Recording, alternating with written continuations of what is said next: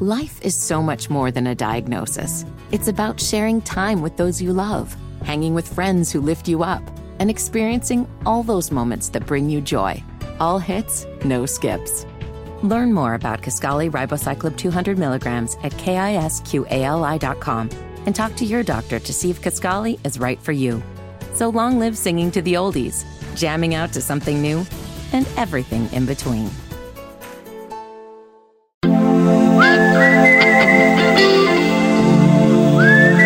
We are going to make a significant change to the starting lineup. We are going to elevate Sam to be the starting quarterback. So now, Sam Ehlinger, despite the fact that Matt Ryan is fully guaranteed on his contract for the next 2 years, is now the starter. We did not hold up to our end of the bargain here, right? I mean, you came here and we promised you a top NFL rushing game and we promised you great protection. And we haven't really, as an offense, delivered on that. That's basically, my message to Matt. This whole thing, there's something wrong here, man. There's something wrong with this football team because 1 through 53, or let's just say 1 through 52, they should be better than this. This team should not be struggling like this. And it isn't just Matt Ryan. This is ridiculous. They're committed financially to Matt Ryan, but shoulder separation or no shoulder separation, Frank Reich says this was going to be the move. This is a sea change right now in Indianapolis. I'm blowing with the wind of change. Mark, I thought you'd throw in there, we have Matt Ryan. That was my favorite drop, and now I feel like I have to retire it already. Are you kidding me? This one's from Mr. Gilmore. Well, that one, we've only used that. That's a timeless classic. Just like Winds of Change by the Scorpions, by the way. Hey, Jake, it's either you or I that do the tease each day for the next day's show, and it was myself yesterday that did it, and, right as the show ended, started to hear that, remember that Jim Irsay wanting to bump up Sam Ehlinger to back up a few weeks ago? I'm starting to hear that might turn into bump him up one more spot on the depth chart. So I ended the tease yesterday with, we'll recap Pacers and Sixers, and will Sam Ehlinger be the Colts starting quarterback moving forward? Did you really? Mm-hmm. Lo and behold, 3 hours later, before Halloween, that to me is the most jarring aspect to it. Again, I think there's merit. Frankly, I applaud the Colts for admitting that they were wrong. But the fact that we're sitting here on October 25th, and Matt Ryan's been benched for the first time in his NFL career. There are two ways to look at it, Kevin, and I want your viewpoint on this. I think we may disagree. Viewpoint one is that the Colts feel like they're close and they need something to get them over the hump to put them back in the mix. Viewpoint two is the Colts know it ain't going to happen this year, so they might as well start looking forward long term. Which way are you? Yeah, I think Jim Irsay believes this will be a jolt to get them back into whatever 2022 mix there is. I believe that deep down, maybe not in the front of their mind, but deep down they know it's over. And that Matt Ryan, you'd hit your ceiling. What more were you going to do? With Matt Ryan, you were the key thing. The two key things here to me said there, and I'm going to say this so many times this morning, you're going to get tired of hearing it. But the two things that he said there, Frank Reich, that were key to me. Number one, it wasn't about the shoulder injury. If the shoulder injury hadn't taken place, this would still be the move. Yeah, they easily could have hid behind that, which I think is something to get into a little bit later. And number two, we didn't do what we promised. That's an indictment on the general manager. Without question.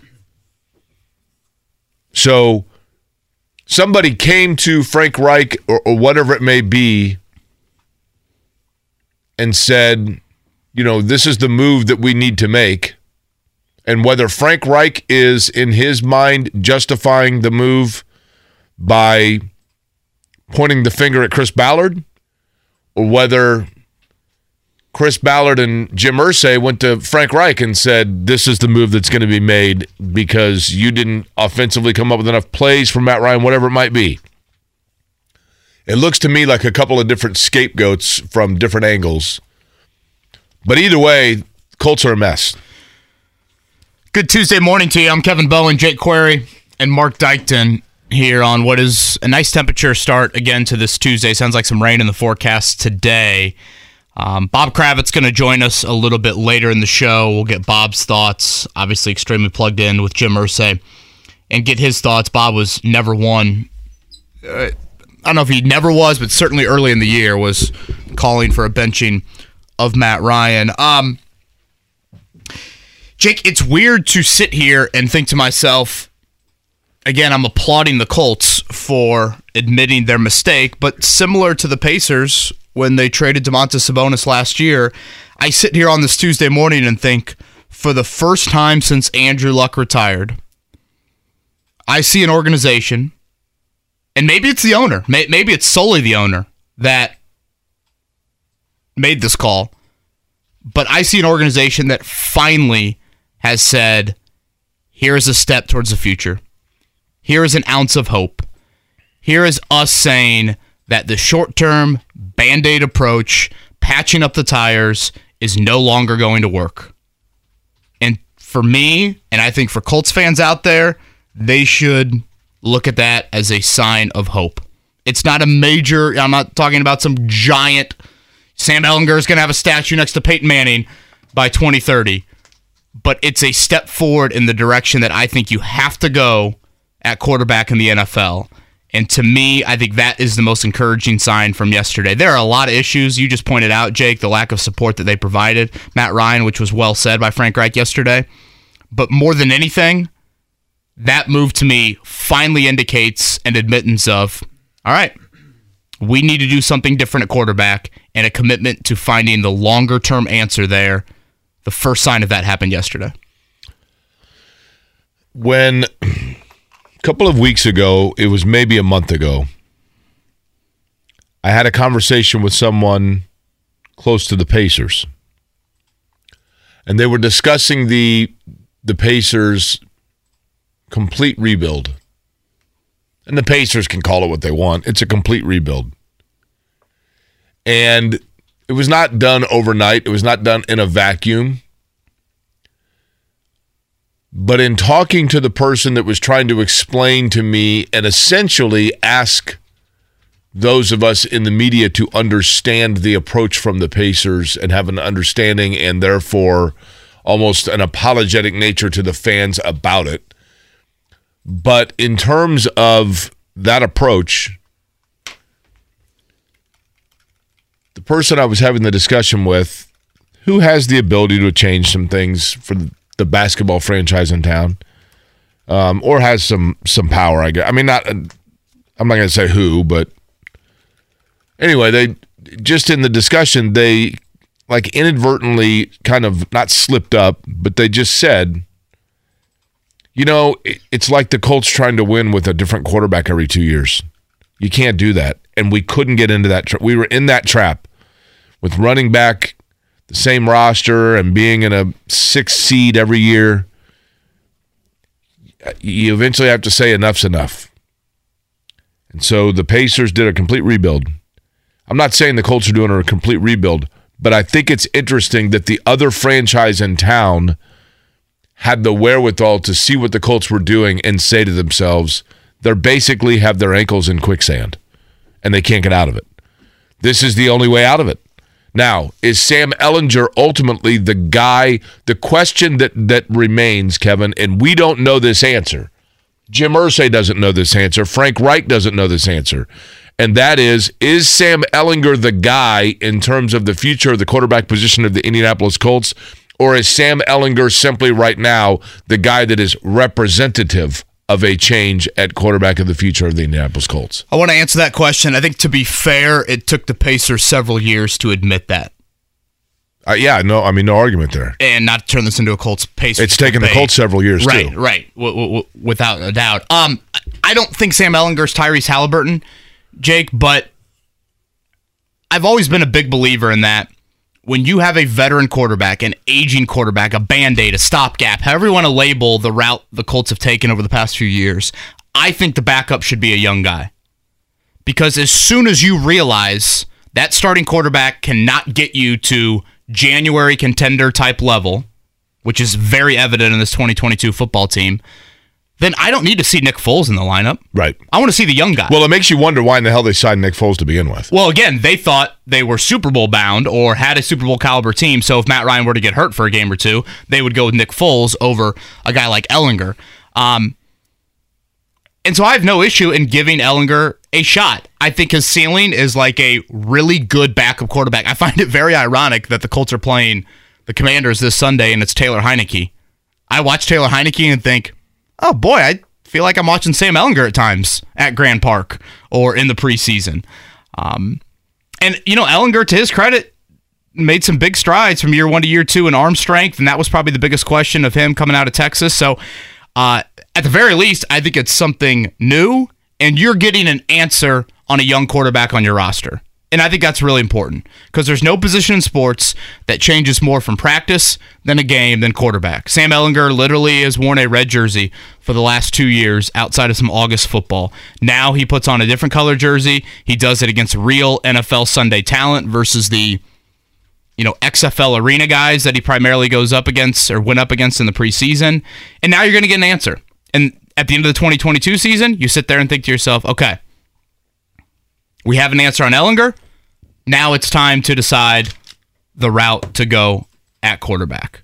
I think to go back to why the Colts are in this situation, for me, Jake, it goes back to the opening press conference that Chris Ballard had when he said it's not about one guy. And he tried to downplay the quarterback position.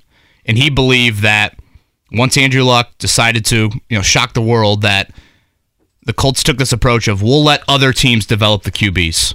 We won't go through those young QB growing pains. We'll go stopgap. We'll create this awesome environment that will be easy to plug and play. And we'll reap the benefits of, veteran quarterbacks finding this resurgence, if you will, in Indianapolis.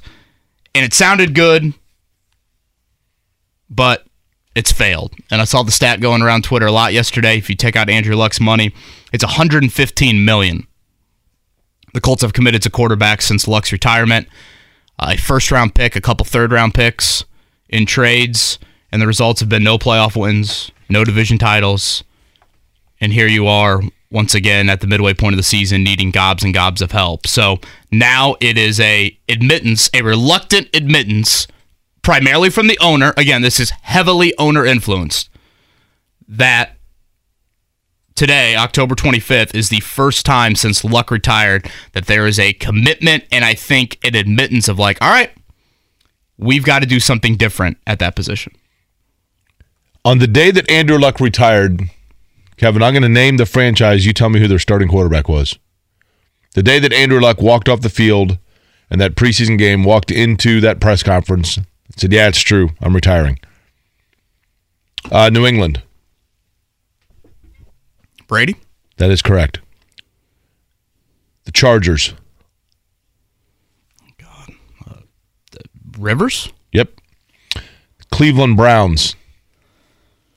Baker? Yep. The Philadelphia Eagles. Wentz? The Los Angeles Rams. Goff? Yep. Tampa Bay Buccaneers. Gosh. I got nothing. Jameis Winston. Got it. Tennessee Titans. Tannehill? Marcus Mariota. In 2019? Yeah. Miami Dolphins. Fitzpatrick? Josh Rosen. So since then, and I know it's easy for people to say, well, because I saw it yesterday. You hear it less, but you hear it. Well, the Colts, you got to keep in mind, Andrew Luck completely surprised him. Since then, the Rams have won a Super Bowl with a quarterback other than Jared Goff. The Bucs have won a Super Bowl with a quarterback other than Jameis Winston. The Titans have gotten a number 1 seed with a quarterback other than Marcus Mariota. The Dolphins have gotten themselves back into contention with a quarterback other than Josh Rosen. The Browns have spent, and you could certainly make an argument that this is the wrong one, but invested in a long-term quarterback. The Eagles are undefeated with a quarterback other than Carson Wentz. The Patriots last year were in the playoffs with a quarterback other than Tom Brady. It can be done. It's just a matter of making that move. It's like jumping into a pool that you know is cold water. Doesn't take long for your body to adjust in the water to get warm, but standing there knowing that you've got to jump into it is the first step. And Chris Ballard has stood on the diving board. Way too long, right? Yeah, I think that's a really, really good analogy. We'll play some Frank Reich audio from yesterday. Again, Sam Ehlinger, the starting quarterback this Sunday. It is a grade 2 shoulder separation for Matt Ryan. Reich did say yesterday that the injury is not impacting the Colts' decision on this. He said if this was kind of a normal week and they'd be sticking with Ryan, there would actually be a chance he could play on Sunday, but he will not practice this week. He will be inactive. Nick Foles will be the backup. So is Zaire Franklin the only captain that on the field that plays? I can't remember who else the captains were. Do you? Oh, they got a lot of them. Don't they have 6? I thought they had one on each, like special teams, one offense, one defense. I thought Nelson was a captain, Taylor, Buckner. Buckner would make sense, yeah. Buckner, Franklin, Leonard, Nelson, Kenny Moore, Matt Ryan, Jonathan Taylor. Okay. Now, does Matt Ryan, does he get to keep... Did Matt Ryan just play the final game of his NFL career? Yes. Certainly his final game was a Colt. You can't take the egg off the face at this point, right? If Matt Ryan wanted to continue to play, Kevin, I think there's probably a team out there that would give him a shot next year. How about you trade him before the deadline next Tuesday? We can get into this more later in the week, Jake, but some quarterback tears ACL this weekend on a playoff team. If I'm the Colts, I'm saying, you want Nick Foles or Matt Ryan? Please. Please. I think this move yesterday, again, owner-driven, is an indication of if Stephon Gilmore comes to me and says, oh boy, this isn't what I signed up for. Care if we entertain some trade offers and you can get a nice draft pick back for him? I'd do it. This one for Mr. Gilmore. Then, though, Kevin, you are admitting that this is a rebuild. Yeah, but you know what, Jake? It's time to look towards the future. I mean, I'm with you, obviously. To me, that's what this is. I know that's devil's advocate, but... to be as point blank as this, and I'm not saying it happened this way, but to simplify it, to me yesterday what happened was, and I know this isn't exactly how it happened, Kevin, but just to put it in the form of to make it understandable. To me yesterday, Jim Irsay walked into a meeting, threw down a playbook and went, guys, it's over. It's over. Frank, you had your shot. I brought you, we went out and got you Carson Wentz, and it didn't work out. Chris, you said that we had the trenches to be able to bring in a veteran quarterback, and it didn't work out. So guess what? We're going with my guy now. It's over. You guys can do with your toys what you want, but I'm gonna tell you right now, we're no longer playing with the Tonka trucks, and we're no longer playing with the sit and spin. Here's the big wheel that I want you to play with. Have fun. Sit and spin. Those were awesome, weren't they? Did you ever do a pogo stick? Were you a pogo stick guy? Yeah, I'm not coordinated enough. It actually kind of feels like at the quarterback position for the last 5 years, the Colts have been just doing a pogo stick. You're just jumping up and down, doing the same thing, hoping you don't hurt yourself, it's like and not getting anywhere. Pogo stick with a bunch of roller skates on the ground. Yeah, exactly. on ice. Yeah. I think to kind of summarize just my thoughts yesterday, Jacob, it is just so jarring to think that they have benched Matt Ryan before Halloween. And again, there is merit. There is merit with Ryan's own play, and as Frank Reich, again, accurately pointed out yesterday, the Colts have not supported him in any way, shape, or fashion to the level that they thought they would support him. But teams wait too long to admit that they are wrong. No question. And I guess that rhymed. I didn't even mean it to rhyme. But this, to me, is a sign in that direction of, all right, let's get an answer on Ehlinger. And again, my belief is nice, high-level backup. But you try young, you try youth, you finally put him into an NFL game. He's never thrown an NFL pass. He's got some legs. He can provide a little bit of a different feel to your offense. You play him for 10 games. You get to the end of the season, and then you evaluate and make a move that should have been entertained more seriously in the previous off seasons, and that would be drafting the quarterback of the future. It's funny. I remember, during the preseason, during camp, when people started calling in, and I can't remember which one of the two of us was like, are they going to have to keep a roster spot for Sam Ehlinger? And at first it was kind of like, I don't know, they might. They seem to like him. Great preseason. 24 of 28 in the preseason for Ehlinger. You know, it's gone from there. I mean, a week. It is amazing to me. It is amazing for me to think, Kevin, that 9 days ago,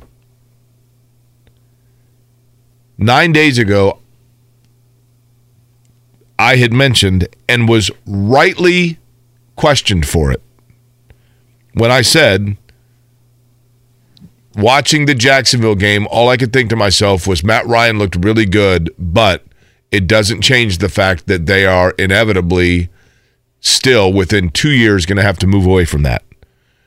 And you very rightly, and I think it was Tracy the caller very rightly said, look, man, they just won yesterday. Like, that's the wrong time to bring that up, which it was, because neither of us had any idea that actually that was 8 days away.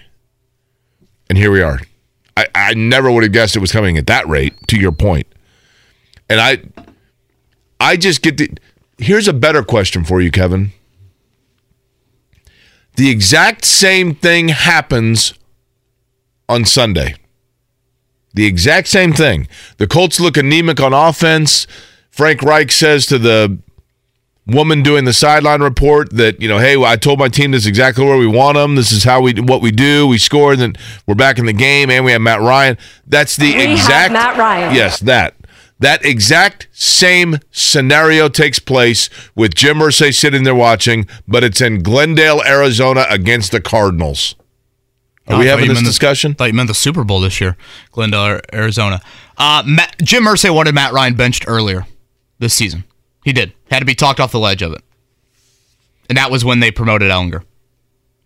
That was the first sign of, hey, we'll listen to you, but we're not going to go fully there. Right.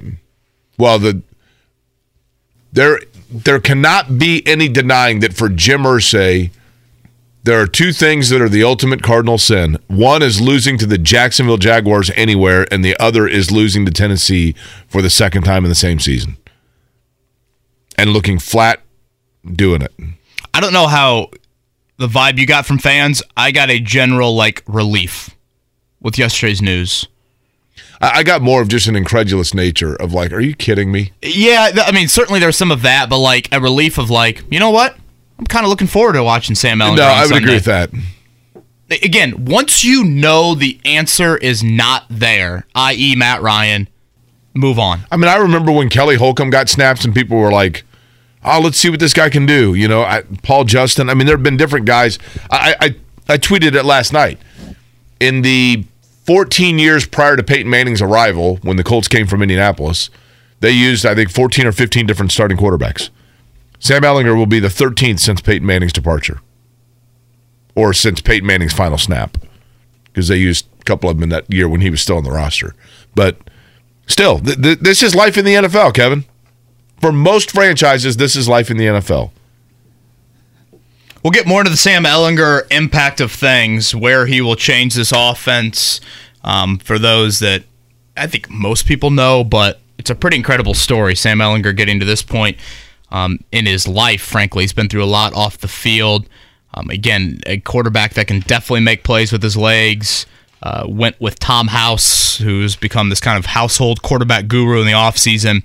Changed his motion a bit, improved his arm strength. I think you saw some of that. At least I saw some of that in training camp and in the preseason. Obviously, though, this is a guy that still has yet to throw a pass in an NFL regular season game, and it'll be a big jump for him now being game planned for and throwing to guys that he probably hasn't thrown to very often in practice, and then, of course, having to do it at NFL speed on Sundays. But Sam Ehlinger versus Taylor Heinicke at 4:25 p.m. on Sunday. Just how we all drew it up.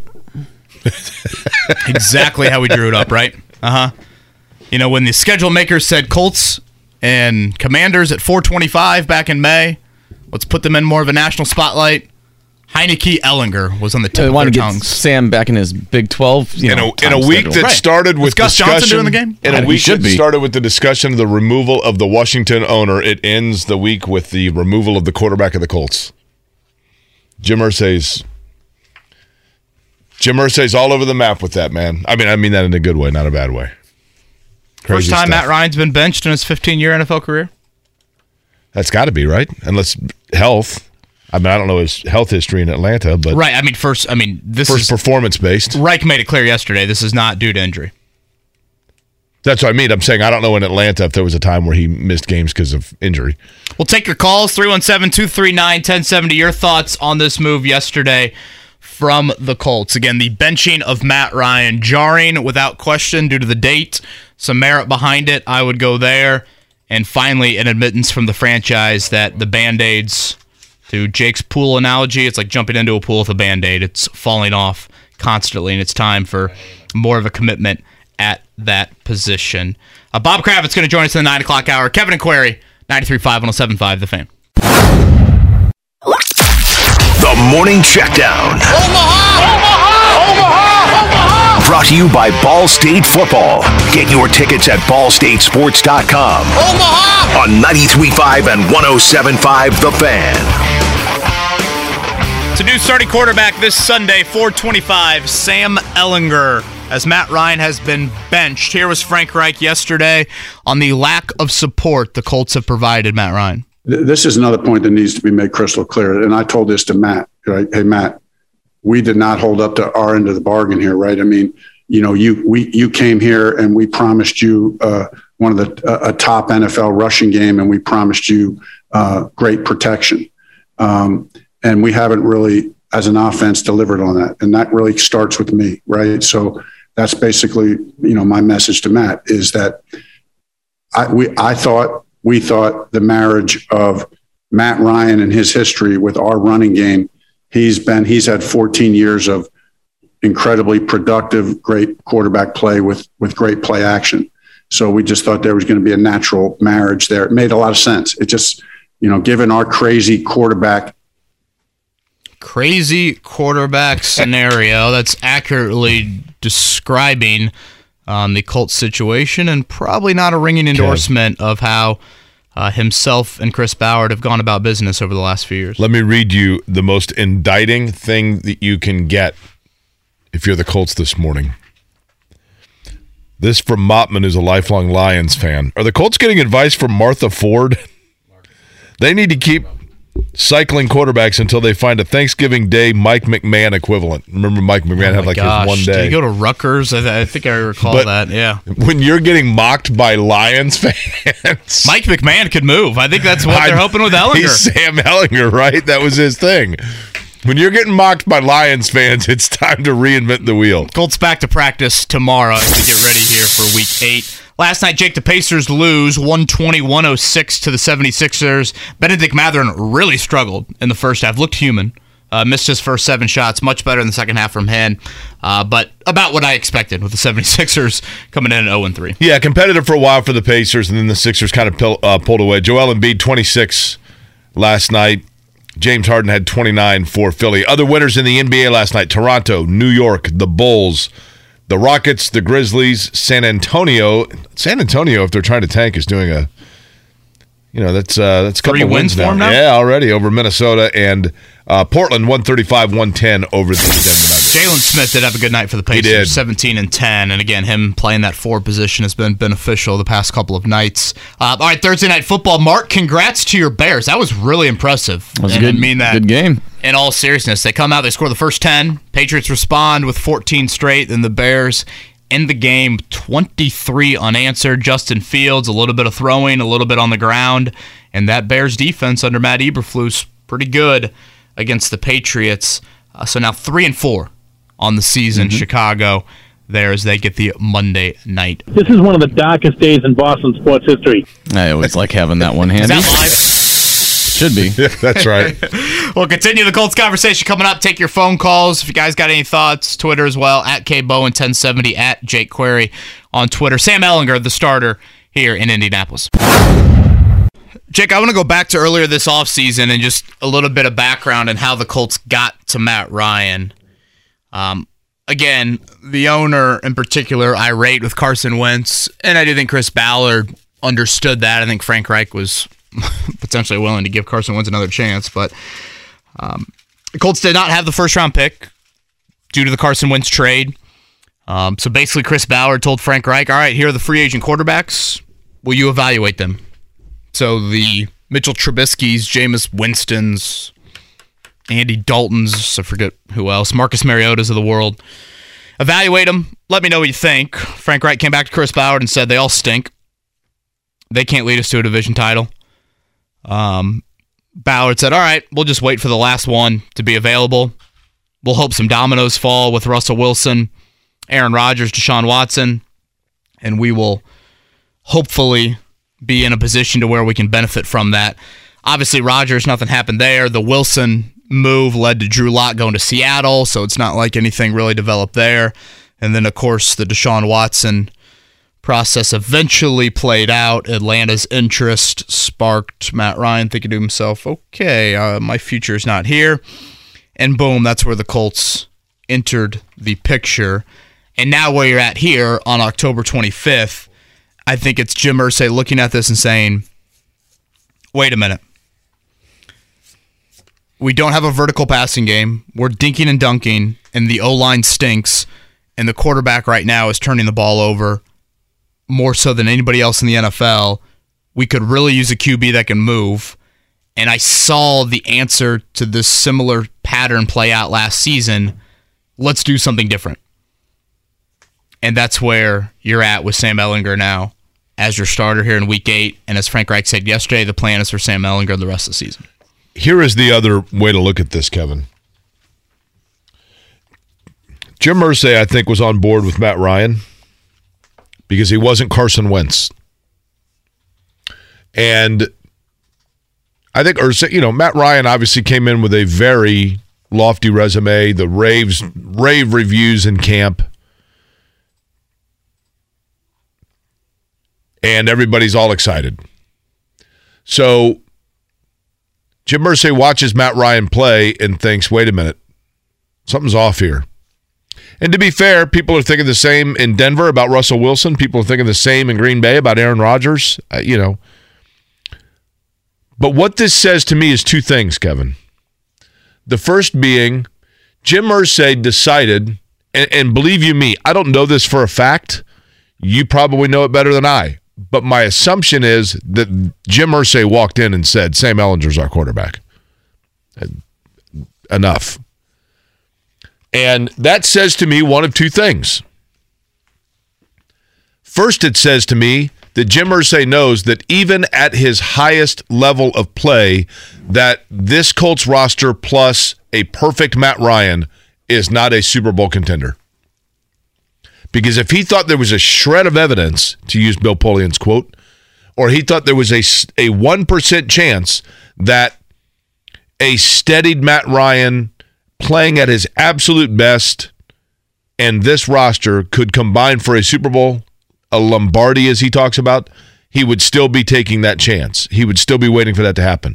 But I think so that tells me that he thought, this roster isn't good enough. And kudos to him for, again, admitting that in late October. No question. The other thing, though, is I think, and this is where I think Jim Irsay, this is a very smart move. It's entirely possible that Jim Irsay may be asking himself, this might actually, we think the Jake Queries of the world think that this move is some sort of an indictment on Reich or Ballard or whatever. It might be actually the preemptive to that, because he may be saying, Jim Irsay may be saying to himself, I know that this roster, as it is tabulated, I heard Frank Reich saying, we didn't give the pieces around Matt Ryan. But in fact, what I need to determine is, was the problem the quarterback? Is the problem the offensive line and the receiver, or was it the quarterback who couldn't hold on to the football and was just too old and hesitant at times? Am I getting a fair assessment of the roster that my general manager has built? I want to see what it looks like with a young, mobile quarterback. And if then they continue to still suck, then I know everybody should be on the hot seat. But I want to make sure that I have witnessed every variable of the equation before I make any drastic change in that regard. So we assume that this move was made as an indictment on Ballard and Reich, but in reality, this move might be made as the first step of the analysis of Ballard and Reich. But either way, I don't believe they made this move with the thought that Sam Ehlinger is their long-term option and answer at quarterback. But at the same time, you can't rule that out. I mean, before you make the decision that he's not, you've got to give him the opportunity to show what he can do. Yeah, I think it's important to evaluate him. And I think far too often you see young quarterbacks get drafted and then you just never give them an opportunity to play. And as I said earlier, again, no position in sports. It's more different than practice, than a game, than quarterback. And I think that that thought can be said for really any player drafted in professional sports. Of at some point you need to give them a dress rehearsal, and it needs to be a committed one. And you need to see what happens when the lights are bright, and you know what is real, how they react to that.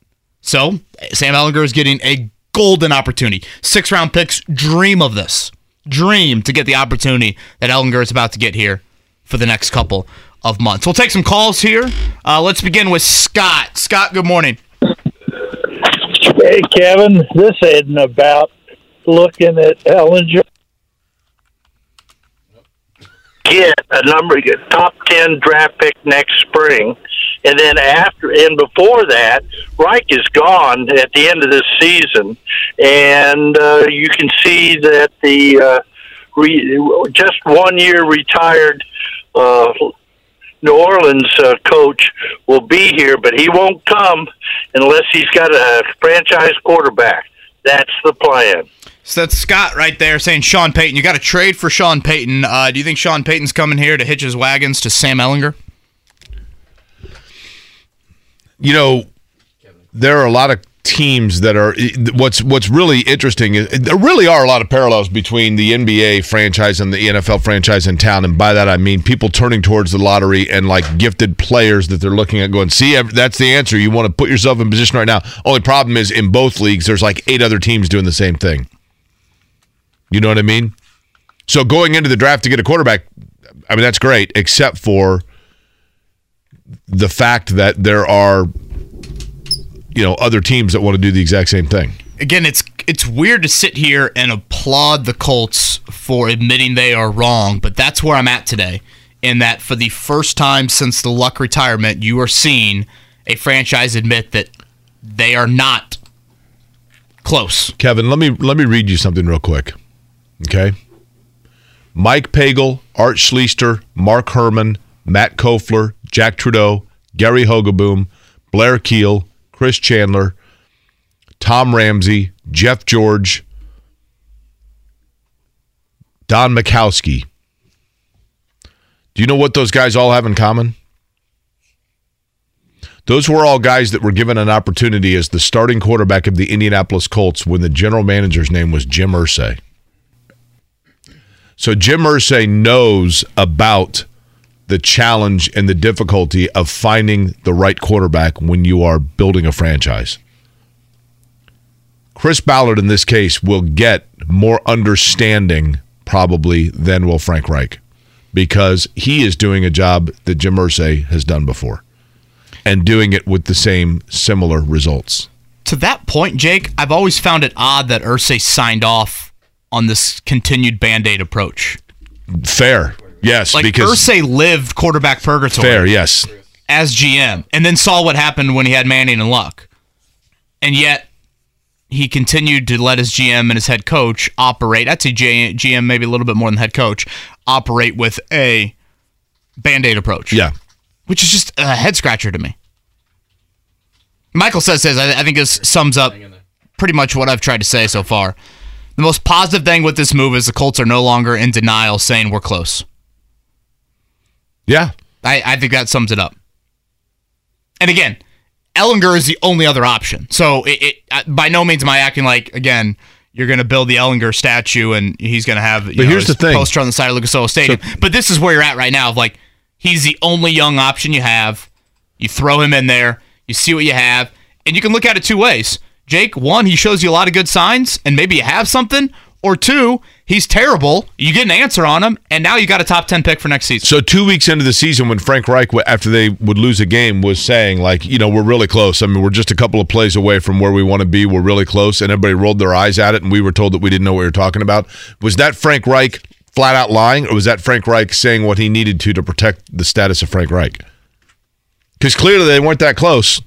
Because here we are a month later, and they've made a seismic change. Reich has just this incredible belief that they will get it figured out. I mean, I think if you asked him right now, literally we're like, do you think you'll make the playoffs with Sam Ehlinger? He'd say yes. And he probably needs to say that. I get it. No, I mean, I think he legitimately means it. Like, if you hooked up a lie detector to him, I just think that's how Reich is wired. What you got to do next, Mark? Chris has a really interesting one regarding the Commanders game this weekend. Chris, what do you got? Just my morning thoughts on 465 traffic as I'm driving around. I was thinking about the norm when owners visit and are hosted during games, and thinking of Irsay's recent comments about owner Dan Snyder, that's going to be an awkward exchange this coming Sunday or not. Chris, would you rather walk around 465 once a month or watch Scott Tolzien quarterback the Colts for the entire season? It's been so many quarterbacks ago, I don't even remember specifically the details about him, but I would rather take a shot at Scott Tolzien versus what we've been doing the last, 5 years. I've said it, Jake. Irsay and Snyder in the Octagon at halftime. Tarek Glenn, Ring of Honor, postponed it a few weeks. Irsay and Snyder. Now, Irsay might need a few props, I think, to kind of help him out. I don't like that, just hands and knuckles and... You're saying he's going to grab a steel chair? I think it'd be advantageous if Jim had a few props there. Irsay certainly managed to take that storyline off of the epicenter of this game coming up, right? I think that was the focal point, was it not? I think Sam Ehlinger's got some Taylor Heineke in him.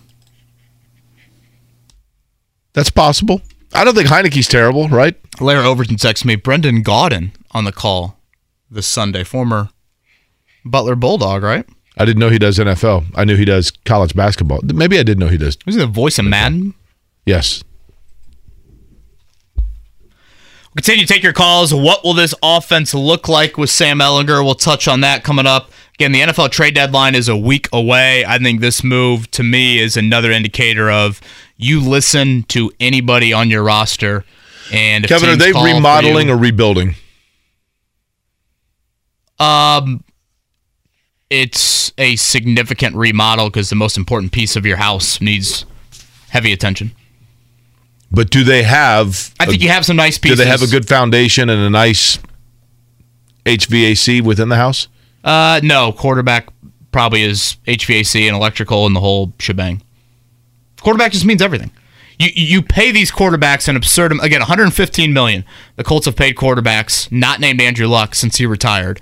And the results have been 0 postseason wins, 0 division titles. You pay quarterbacks such an absurd amount because it can help cover up other areas that you just cannot get all the resources committed to. And I think the money you've committed to other players on the roster removes you from that rebuild mode. Fair point. They're now in some bad cap situations with some guys too. And that really wasn't a thing. And now you mean they actually paid at positions that weren't as important as the ones they should have been addressing? That would be an accurate statement. He's Sounds Jake familiar. Query. I'm Kevin Bowen. Mark Dykton here. Kevin and Query on a nice start to this Tuesday morning in Indy.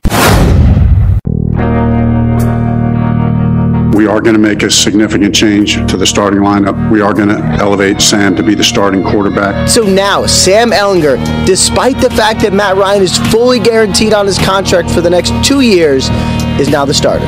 We did not hold up to our end of the bargain here, right? I mean, you came here and we promised you a top NFL rushing game and we promised you great protection. And we haven't really, as an offense, delivered on that. That's basically, my message to Matt. This whole thing, there's something wrong here, man.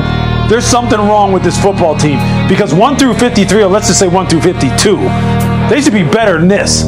This team should not be struggling like this. And it isn't just Matt Ryan. This is ridiculous. They're committed financially to Matt Ryan, but shoulder separation or no shoulder separation, Frank Reich says this was going to be the move. This is a sea change right now in Indianapolis. Here I am on the road again. That was Frank Reich, followed by Ian Rappaport, Louis Riddick talking about the situation with the Indianapolis Colts making the change. Matt Ryan is out, and Sam Ehlinger now. We've said this forever. Ehlinger or Ehlinger? Yeah, Gurr. Ehlinger. Mm-hmm. I've got to figure that out. Sam Ehlinger now, the starting quarterback for the Colts. And there are several ways to look at it that Kevin and I have discussed. Good morning to you on a Tuesday. Jake Query along with Kevin Bowen, Mark Dykton here as well. It's Kevin and Query on 93.5, 107.5 The Fan. I think by almost universally, those that cover the Colts accepted as a very strong Jim Irsay influenced move. And again, I will go back to, Kevin, to me, this means one of two things. It means either that Jim Irsay had seen enough and had concluded that there was not the body of work around Matt Ryan that even at Matt Ryan's highest level could lift the Colts to a Super Bowl. Because if he thought there was a chance that Matt Ryan under center could get things straightened out to the point where they had a roster around him good enough that they could win a Super Bowl, he would still be the starting quarterback. That's the first way to look at it. The second way to look at it would be that Jim Irsay looked at it and simply said, I feel like there are areas of this football team that are broken in the way that they're constructed, and the best way to truly assess the other areas is to remove one variable and see if that makes a change.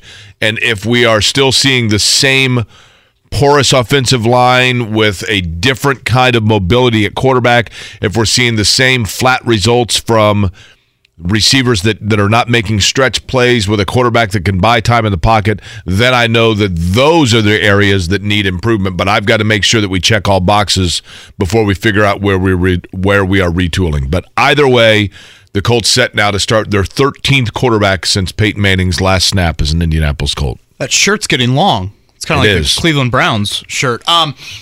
Jake, this might sound crazy to some people, but I think Jim Irsay believes that in the short term, this is the move that helps the Colts the best. I think he was absolutely fed up with Matt Ryan, and I think he looks at Ehlinger and says, just don't turn it over. You know, I think back to a Peyton Manning quote that he says quite often. Hell, I even think he said it last night on the Manning cast. There is such, on the quarterback responsibility sheet, near the top of that sheet is, get your offense out of bad plays, and when you are in a bad play, don't make the play worse. And far too often this season, Matt Ryan had the Colts in bad plays and made them worse. So I think Jim Irsay says, you know what, Sam Ehlinger? Yes, it's your first start. You're known as this, incredible processor, and mentally there doesn't seem to be that big of an, worry or concern about him in there. So if you can just not turn the ball over at this incredibly alarming rate, can that help out the football team? And then two would be the threat of him making plays with his legs. And that is a huge difference from Matt Ryan. So honestly, I think in Jim Irsay's eyes, he views this as a potential to have more of a short-term upgrade. I choose to look at it a little bit bigger picture and say, yesterday, with Jim Irsay's coaxing, the Colts admitted that they continue to fail at finding a competent quarterback answer. Short-term and obviously long-term. And you know what, Jake, like we saw it with the Pacers last year at the trade deadline, it's the first step in the grieving process. It's the first step in saying,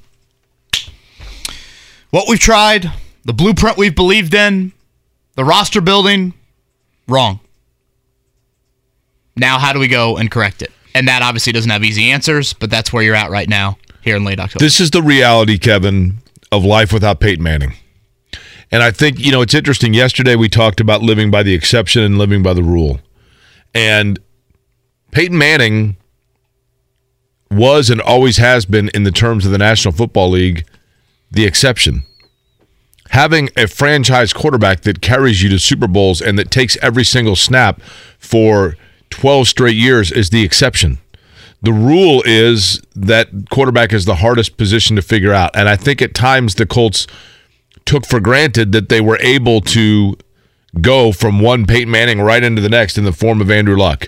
And I know that Andrew Luck's retirement was a curveball. I get it.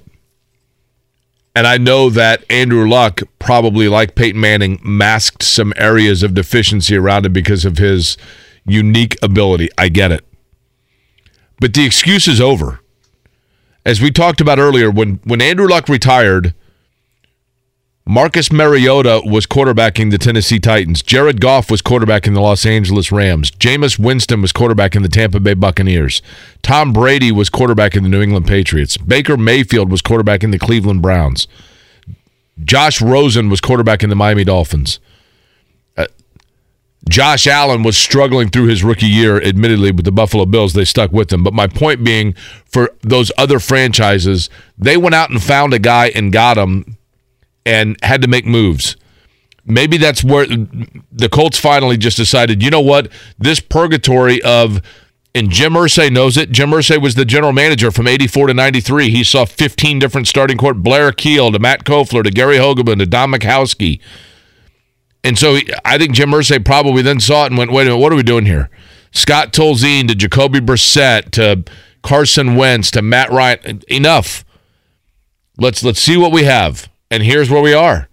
And unfortunately, this is life in the NFL for most teams at most times, unless you see it where you go, that's the guy we need. And I think in Jim Irsay's case, he is seeing it, Kevin, and correct me if you think I'm wrong here, but I think he is seeing it as, I think it's more 50-50. I get that you might think it's more 70-30, but I think he sees it as a combination of maybe this is the guy, but I want to make sure I check that box and rule it out before we go out and we find out who our next guy is that we hand the keys to the kingdom. But certainly it's not Matt Ryan. And if you're Matt Ryan, you'd probably call him Biff Ward back up, right? Okay, let him know I've got property here. And yeah, that's kind of awkward. Let me call the neighbors in Atlanta and tell them that they don't need to check my mail next week. Because Matt Ryan is not going to be here next year, right? $18 million, I believe, is the dead cap. I think it's a $35 million cap hit. If he retires, a huge chunk of that comes off the books. So I think right now, if you're a Colts fan, that's what you got to be hoping for. So what's the long-term solution the rest of the season in your guys' mind? Are you hoping Sam Ehlinger shows you something, or are you hoping you're just racking up losses and get a top 5 pick? I think you want an answer on Ehlinger one way or the other. Like, you either want him to look unbelievable, and all of a sudden you're like, oh my gosh, here's a guy that's been in our system for a couple of years. We think there's a legit chance to work with him. The arm strength has taken a huge step forward from the Tom House off-season work that he did, and he looks like a much different quarterback. Or he looks awful, and you do get a top 5 or top 10 pick, and now you know that Ehlinger's not the guy, and you are committed to drafting the quarterback of the future. I think you just want clarity. Mm-hmm. You just don't want to be on this fence and you think you got it, you aren't 100% sure, because in a way, that's what you've been for the last 3 years. You've been on this fence thinking, no. And again, Chris Ballard's opening press conference told the whole story for the next 6 years of him saying it's not about one person. He thought he could shortcut and Band-Aid it and do it consistently. And the reality is you can't do that in the NFL and expect to sustain any level of success. And in the Colts case, no division titles and no playoff wins. You could argue they didn't have any success post Andrew Luck. When Frank Reich came out and said, we didn't deliver to Matt Ryan what was promised, there's only one way to look at that. And the only way to look at that is to say, we didn't build around him the supporting cast that we needed, which is to point the finger at one guy. I don't think we have a Griggs and Pagano situation here, but you got to wonder because... Yeah, Wright quickly tried to say, and that's on me, that's him simply being the fall guy. Right. Publicly. All of a sudden, you have two guys that have been put in a position to he said, she said each other. And that's toxic alone. I'm sorry. The reality is that there is blame to go around all over the place. I don't really understand why, for whatever reason, Chris Ballard seems to be immune to it.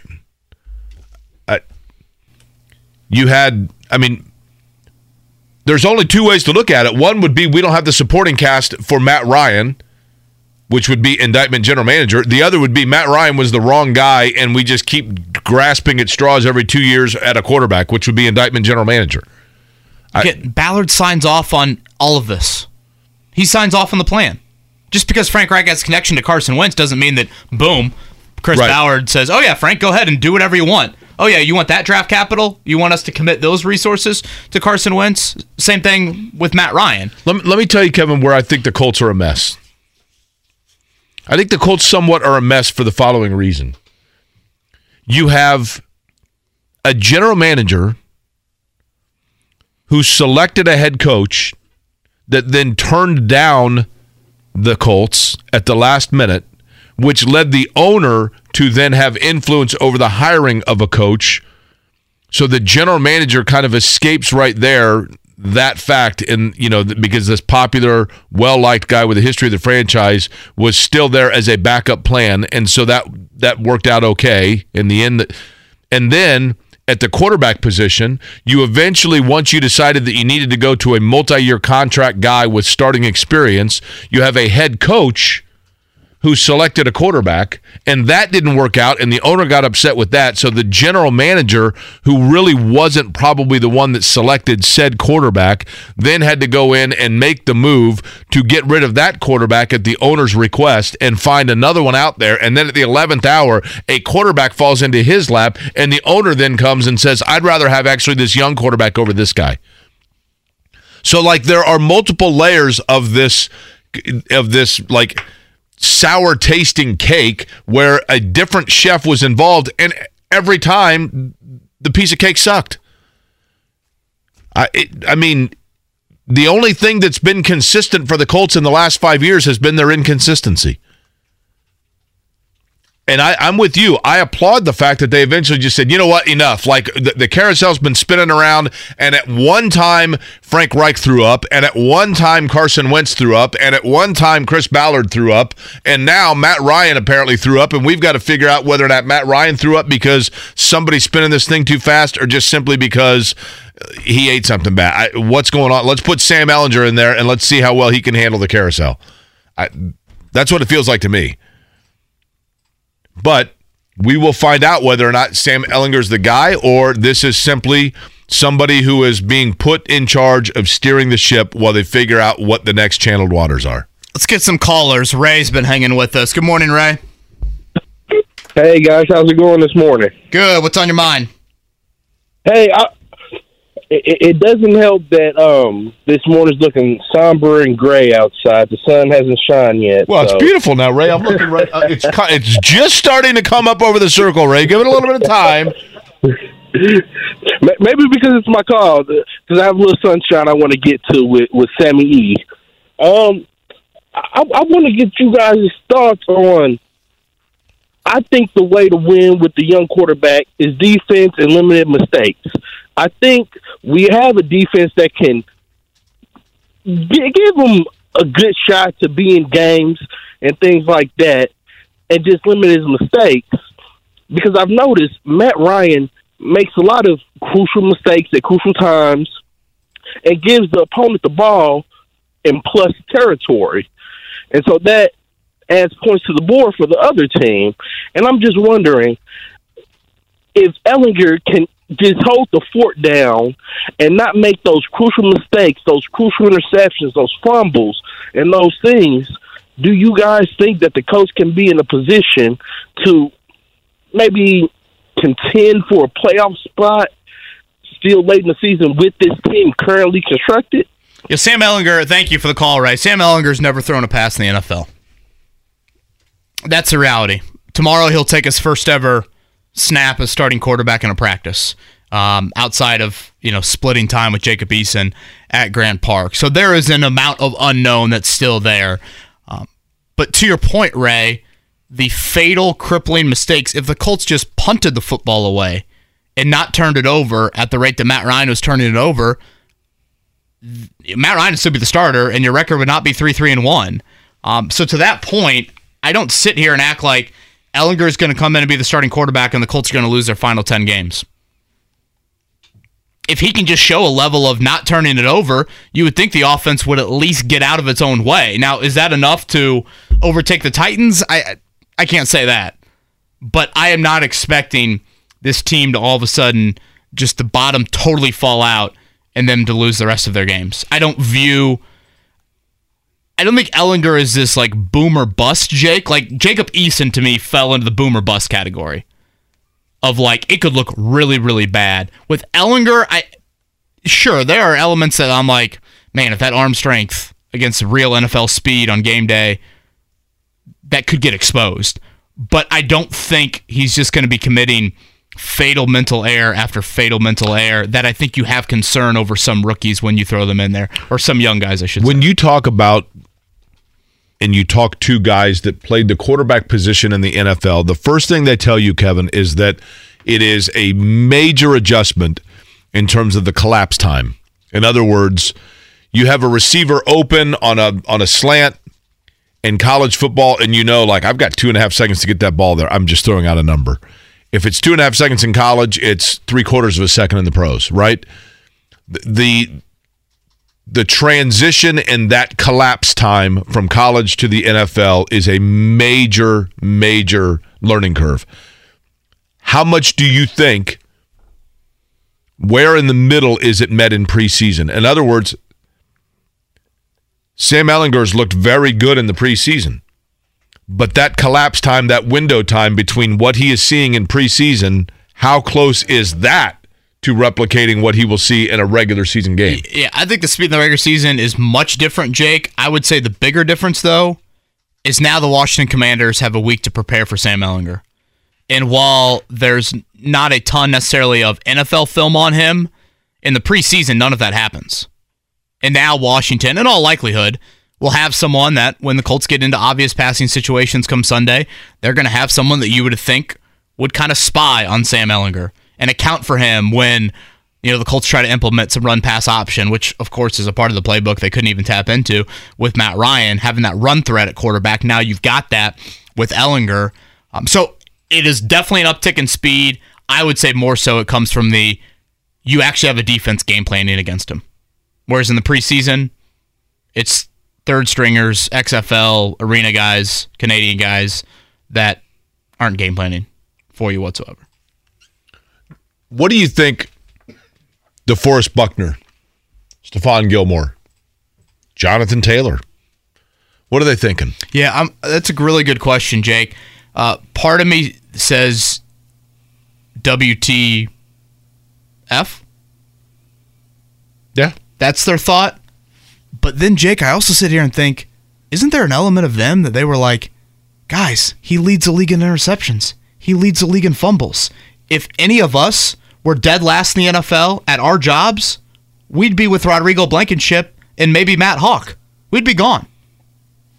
So I see it two ways. I see it one way of can you believe he just led us on a fourth quarter comeback after Jacksonville, and now a week later he's benched, and we're going with a guy that's never thrown a pass in the NFL? That's one side of it. But then I also can sit here and think some guys that are literally being like, we've been down 9 straight games at halftime.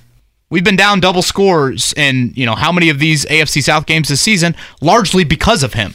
So I can see it both ways. I'd love to give true serum to a lot of those veterans. I can really see a split locker room. If you're Matt Ryan, do you become Kerry Collins and like this injury leads to you going back to playing country music on your porch? Which is exactly what happened to Kerry Collins. Remember, like Kerry Collins got hurt, and it was like Collins is questionable on the injury, and you never saw him again. Is Matt Ryan going to be around, working out, sitting in the film rooms? Yeah, it sounds like he'll be inactive. He's not going to practice. He strikes me as a guy that'll be a good pro, but if I'm him, I'm trying to soak up some of these nice days of fall, and if that shoulder's okay, I'm getting out and playing the very nice golf course that I live on here in the Indianapolis area. Right. He's got a couple weeks left for that, right? Maybe take the kids down to Brown County. Sure. The zoo. I think it's a good time on Tuesday morning to go to the zoo. Can avoid the weekend crowd there. Andre's been hanging in there with us. What's up, Andre?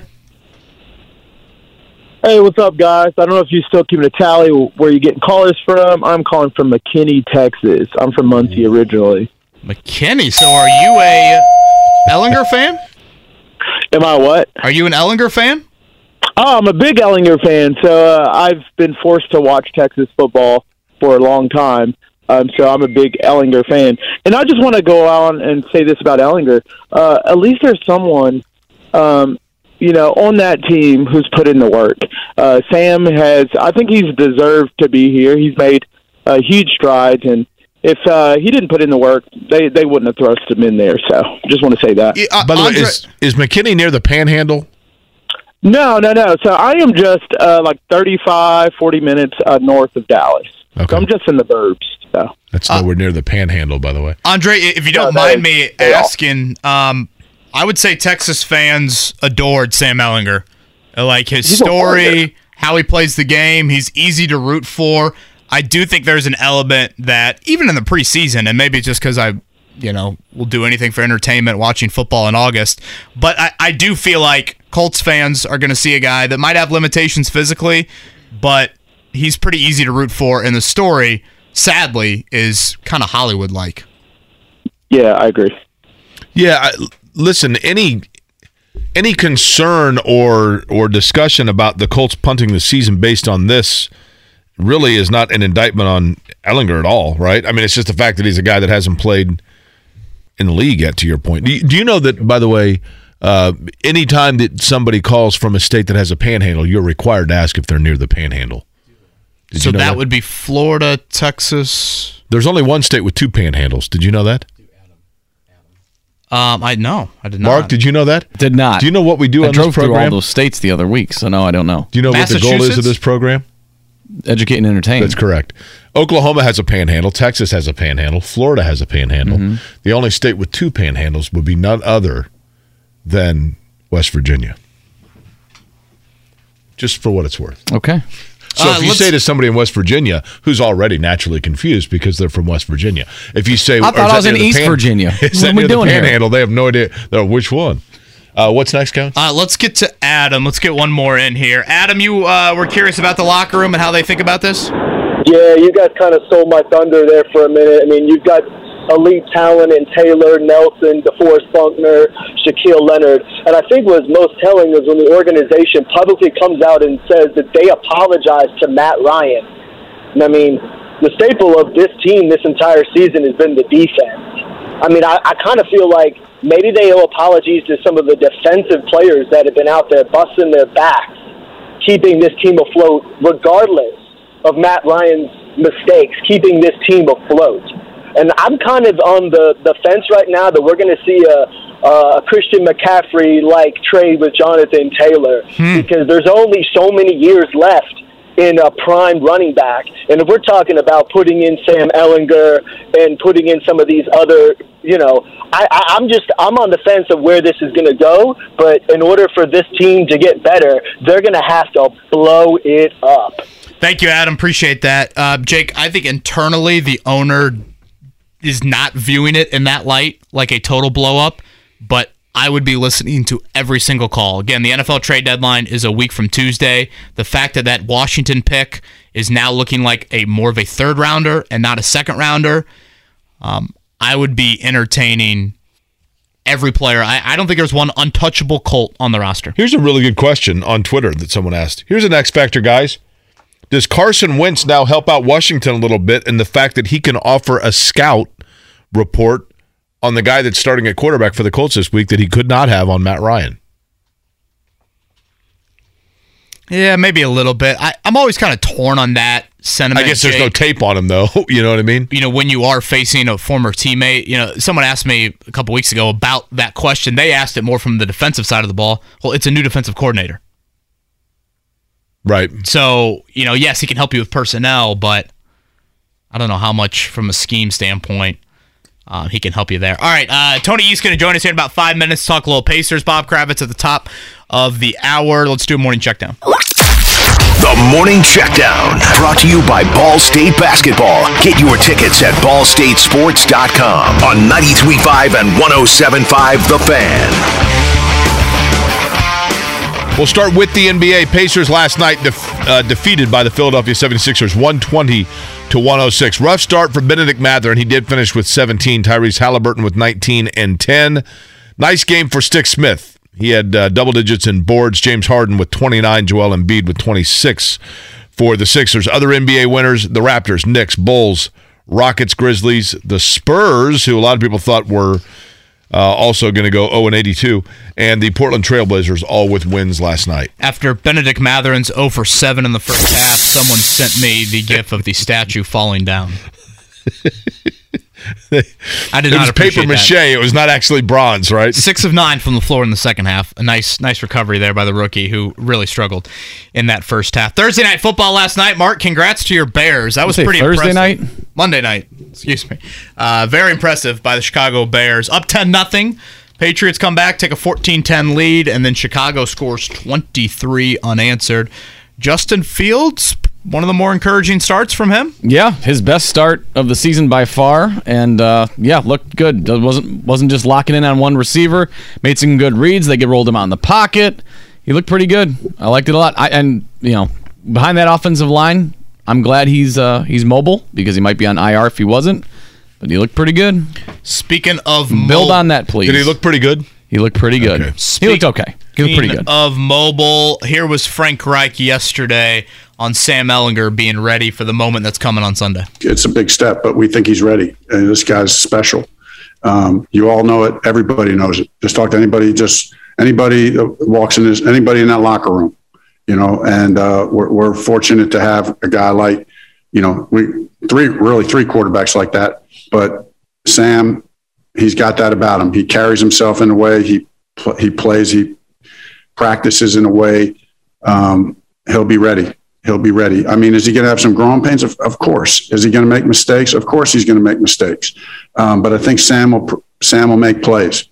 Sam is going to make plays. He's proven that everywhere he's been, and we believe that's what he's going to do for our offense. He's going to make plays. If he plays well, does that extend the leash on Frank Reich? Yeah, I was thinking about this yesterday. Does he need a quarterback head coach?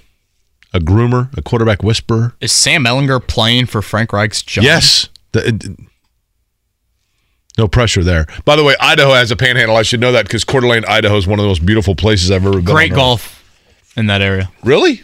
Doesn't Chuck Pagano reside there? Or is that more Boise? I think he's down near Boise. Boise is supposed to be, the people in Boise are getting tired of all the Californians. They're like, go back. We don't need you. Bob Kravitz, top of the hour. Tony East to chat a little Pacers coming up next. Seems to be some debate as to whether or not Alaska has two panhandles. Although I think a chain of islands is what is regarded as the one area west of Alaska, and so therefore it is credited as only one panhandle. I mean, if we're going to say we educate and entertain, we need to get to the bottom of this. So pray for those on the European tour guides with Jake.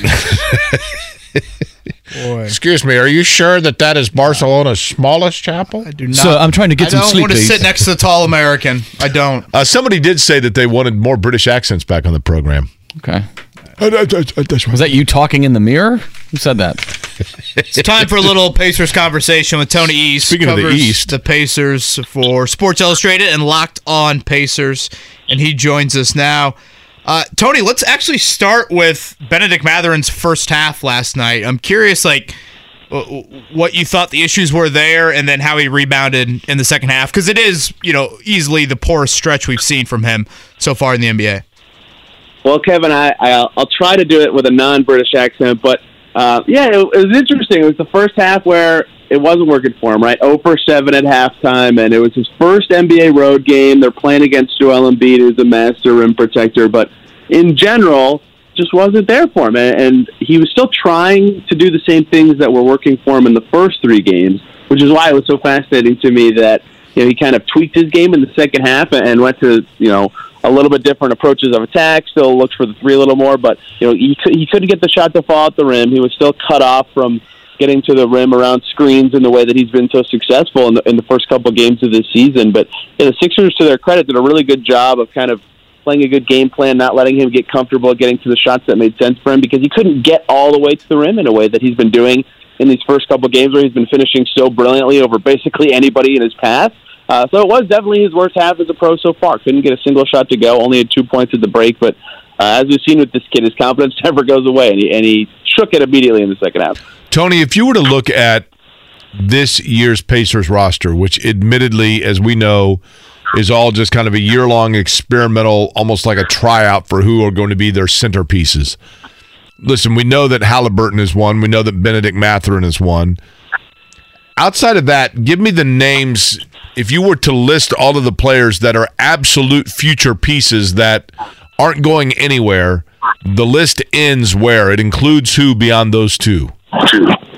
Right now, it's hard to say anyone for sure. Jalen Smith has been staking his claim in the recent games when they moved him back to his natural position. Right, he played power forward in training camp in the preseason, and they moved him to center on opening night. And the first 2 games for him didn't go very well. Right, I think he only had 15, 18 points in those first couple of games, but they switched him back to the 4. They started Isaiah Jackson at the 5 the last 2 games, and he's looked awesome. Right, 36 points, double-double in both games.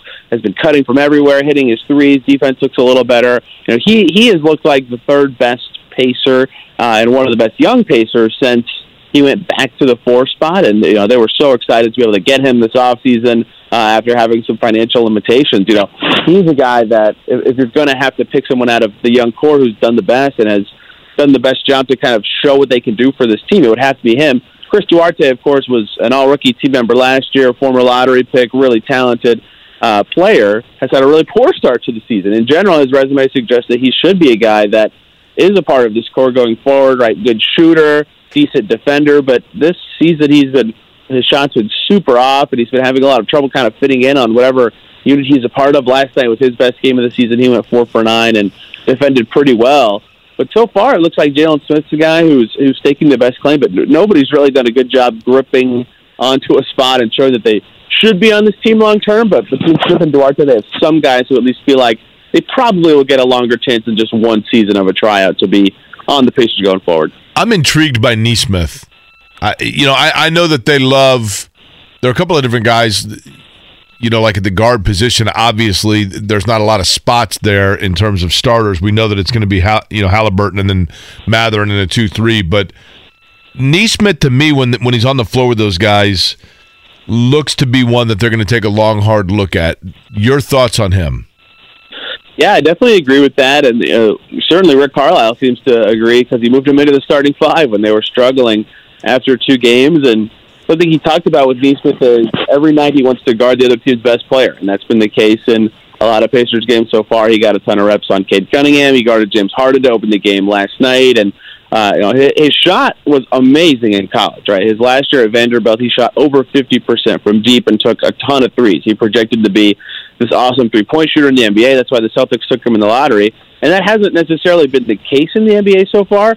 But for me, and for most NBA teams, if you can defend on the wing, there's a spot for you in the NBA, and Aaron Nesmith has done that for the Pacers so far. Right, he's really athletic on the wing. He can stick in front of guys at least reasonably well and moves pretty well. So the defense has been the thing that's kept him on the floor, and the offense has been a little bit better as the season has progressed, despite having some choppy moments. So he's certainly intriguing in general, just as a skill set they don't really have, kind of an athletic, defensive-minded player. And if he can kind of add that 3-point shot it looks like he could have had coming out of school, he could be an even more interesting piece for this team. So I certainly think they have interest in him, right? He was a big part of that Brogdon trade that happened in July, and so far he's done a good job showing why they at least have some interest in giving him kind of heavy minutes going forward. Tony, I'm interested in your thoughts on Duarte a little bit more. A really slow start to the season. Obviously battled the toe late last year and in the offseason. We saw him for a brief appearance in the Summer League. What have you seen from him? With the naked eye, I feel like he's getting some decent looks. Yeah, you can't ignore the stats at some point, right? Because I agree with you. Both looking at the stats of how open his looks are and watching him, he is taking shots that you'd consider good shots or shots he should be taking, but they're not going in at all. And so at some point, it doesn't matter how good they are. If they don't go in, they don't go in. 26% shooting going into last night's game is pretty concerning, just over 30% now. And for me, it was not necessarily that it was shots were going in or not. It's that he didn't feel like he was just totally connected with his teammates in a way that he was at times last season. Right? He opened last season fantastic. I mean, that level was even above what I think the Pacers he expected. But that 27-point game showed how he can fit in both as a shooter and kind of an off-the-dribble threat. And this year, when he's creating for himself or even when he's open, he just hasn't been able to make plays happen in a way that he did last year. And I think that is sort of concerning just from a fit perspective, but it's weird because his skill set doesn't seem like it should be tied to any, lineup or any other player, but it just seems like he's kind of floating when he's out there in a way that isn't connected to the rest of his teammates. But on the other hand, like you said, the shots that he's taking are good shots. They're open looks. Like he went 4 for 9 last night and didn't have to work that hard to do it. He only took 2 shots that were kind of questionable quality at best. So I think he will bounce back in terms of finishing plays, and I think his shot will bounce back. I think his percentages will come up. It's only been 4 games. It's been less than 200 minutes of Pacers basketball so far this season. But at the same time, it's weird that he just hasn't felt as connected with the lineups he's been a part of as he was last season, and he's taken some hard hits along the way. Any update on Miles and his return? And with him out, I'm glad to see that Carlisle has gone to more Isaiah Jackson, more Goga Bitadze. I think it's critical to feed them the 5 minutes, starting 5 minutes, and try and get an evaluation there. Yeah, they needed to get all those guys in there, which has been, I guess, the only silver lining, if there are any, to this Turner injury. I think that Carlisle told reporters before the game last night the expectation is still that some point on this coming road trip, which spans through next Monday in Brooklyn, Turner could return to the floor. That's what he told us last week when he, Shane Miles clearing it up for us himself. But he said he thinks it will be on this coming road trip. Shams Charania reported like a little over a week when it happened last Wednesday. So, they play on ESPN on Friday. That seems like a decent time for him to try to potentially return when they play the Wizards. Maybe he could go tomorrow against the Bulls in Chicago, but it seems like at some point on this road trip, maybe in the next couple of days, we'll see Turner debut for the first time this year. Tony, last question for you.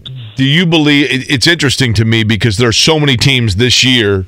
Adam Silver's come out like, oh, tanking. It's not as teams aren't as interested in that as we think. Come on, this year clearly teams are, and I think they know it. Rick Carlisle didn't seem to want to really get into the discussion of what would happen late in games if he's got young players on the floor that he needs to see how they respond versus trying to get wins. Do you think they actively – tanking is the wrong word. I don't want to sell Indiana short. But do you think that strategy comes into play at all of, hey, listen, this is about the future versus now? Yeah, I think you have to have those conversations, right? Especially with the team as young as the Pacers. They spent the offseason, pre-training camp, whatever, talking about how it's a new era and they expect this project to take several years. And Kevin Pritchard penned a statement about how it could not be the prettiest at times, right, in a message to fans. I think they know that there will be games where it's ugly, and that's a result of both the talent they have and the fact that they have the grace, at least internally, to kind of experiment and do those sorts of things where when it makes sense, you play your young guys in a close game, even if it isn't necessarily the best 5 guys to have on the floor to win that game at that time, right? If they were going to try to win right then in that moment, TJ McConnell, Miles Turner would be a lock to be out there every single time, right? Those vets have been there, they've done it, they can help you win in that moment. And it's not that they're trying to lose, it's that they're trying to win with different guys than necessarily the best 5 they could have out there, right? So that's why I think the tanking word isn't perfect, because they're still trying to win in that moment. They're just trying to win with the young guys and grow those winning habits, get those guys on the floor, get them the experience that they'll need so that one day they can be very good and they can be ready for that situation, right? So, I think every team has to think that way, especially one in the Pacers situation that won 25 games last year when they were trying to win, right? They had to change this direction. They had to go younger. So now they have to use those young pieces to build up to being the next good Pacers team. At T East NBA on Twitter, Tony East, some Sports Illustrated coverage for the Pacers, and also Locked On Pacers daily podcast there. Tony, thanks for providing a break from Matt Ryan and Sam Ehlinger for us. Matt Ryan's on the Lakers in my mind, Kevin. Thanks for having me. Exactly, Matt Ryan. Remember that last year, Jake? When we talked about the Matt Ryan on the Celtics during the playoff run? That's right. Shooter from Notre Dame who made a stop at a couple other colleges, and now he's like the Lakers' only competent perimeter threat. This from Greg. Surrendering in the middle of the season is the biggest money heist from season ticket holders that there is. We have 5 games of completely worthless tickets. I think that's a sentiment that a lot of people share. I don't think he's alone in that thought. Do you think the section of the fan base, Jake, or the season ticket members, and obviously this is Colts related, is more with Greg or more with good? Try something different. I'm excited to watch Sam Ehlinger. I'm looking forward to seeing something different. That's the guy led the league in turnovers, the quarterback that I had to watch for the first half of the season. Give me something different. You're going to a different restaurant. You might not like your experience there, but at least it's something new. No, I think... Which is bigger, I guess? I think a lot of people probably feel both ways. I think a lot of people probably feel like, I agree that this is the right move, but I wish they would have told us at the beginning of the year this was going to be the case or that this was a possibility. I'm disappointed that I'm financially invested in it. I don't know that I would have paid full price to see this, but I'm still interested, so I'll go down. I've already paid my money, so I'll go down now, that kind of thing. I mean, I do think that it's possible to feel both. For whatever reason... It seems for whatever reason and maybe it's because there are just more people that this applies to, but more than any other franchise locally that we discuss, whether it be IU basketball, Purdue football, the Pacers, the Colts season ticket holders seem to be the ones that are often the most vociferous about their frustration with the timing of different things in terms of when their money is due. I can't remember what the other one. Luck retirement reference? Just in general. Yeah, just in general, right? I mean, I remember Irsay usually has public comments about the team right before season ticket renewals. Yeah, exactly. That kind of thing. I wish they would have told us this before. This is ridiculous. I noticed that they waited until after the season ticket money was due before they submitted, that kind of thing. It is kind of crazy when you look at the Colts schedule, home schedule, the rest of the way. Obviously, you have the Commanders this Sunday. You're at New England, at Las Vegas the next 2 weeks. Then you have 3 home games until the last game of the season. So you only have 3 home games in this, nearly 2-month stretch. The 3 home games are the Eagles, could be undefeated, and then Monday Night Football with Pittsburgh and the Chargers. So from a what to go to Lucas Oil standpoint, outside of what your own football team looks like, seeing the undefeated Eagles and then a couple of Monday night games, well, some nice entertainment pieces. I've been saying forever the Colts are going to beat the Eagles. I might hedge that a little bit. You don't like that now? Is Ehlinger a poor man's Jalen Hurts? That's what I saw people hoping for on Twitter. I think you're going to get a little bit of a bounce here, but then there's tape on him. And then I'm not going to say he comes back to reality, because we don't know what reality is for him. I think the area where you and I respectfully disagree, Kevin, and I don't, there's no way to know which is right and which is wrong. I think the area where you and I disagree is that you feel like this move was made by Jim Irsay in hopes that they can still salvage something from this year, and I see this move as Jim Irsay saying that he realizes the ceiling with Matt Ryan was not going to get them where they need to be, so start it over. Yeah, I think there is a little bit of both, but I truly believe Irsay thinks that Ehlinger can be an upgrade here in the short term, given the nature of the offensive line and given the amount of turnovers Matt Ryan was committing. But do you think that Jim Irsay thinks that Ehlinger gives them a better chance to get to the Super Bowl? I think, yeah. If you better not be thinking Super Bowl. If you're thinking that, you got issues. Well, that's my point. My point is that he clearly saw, if Jim Irsay thought that they had a chance to go to the Super Bowl with Matt Ryan's still your quarterback. But does Jim Irsay just want a home playoff game? Which I know it's crazy to even talk about it in that light, but is he just fed up with not being able to win the division? He thinks, all right, maybe Tennessee. Well, if Derrick Henry gets hurt tomorrow and Tennessee finishes, 7-9, can the Colts get to 8 wins? I am still convinced. So take this for what it's worth.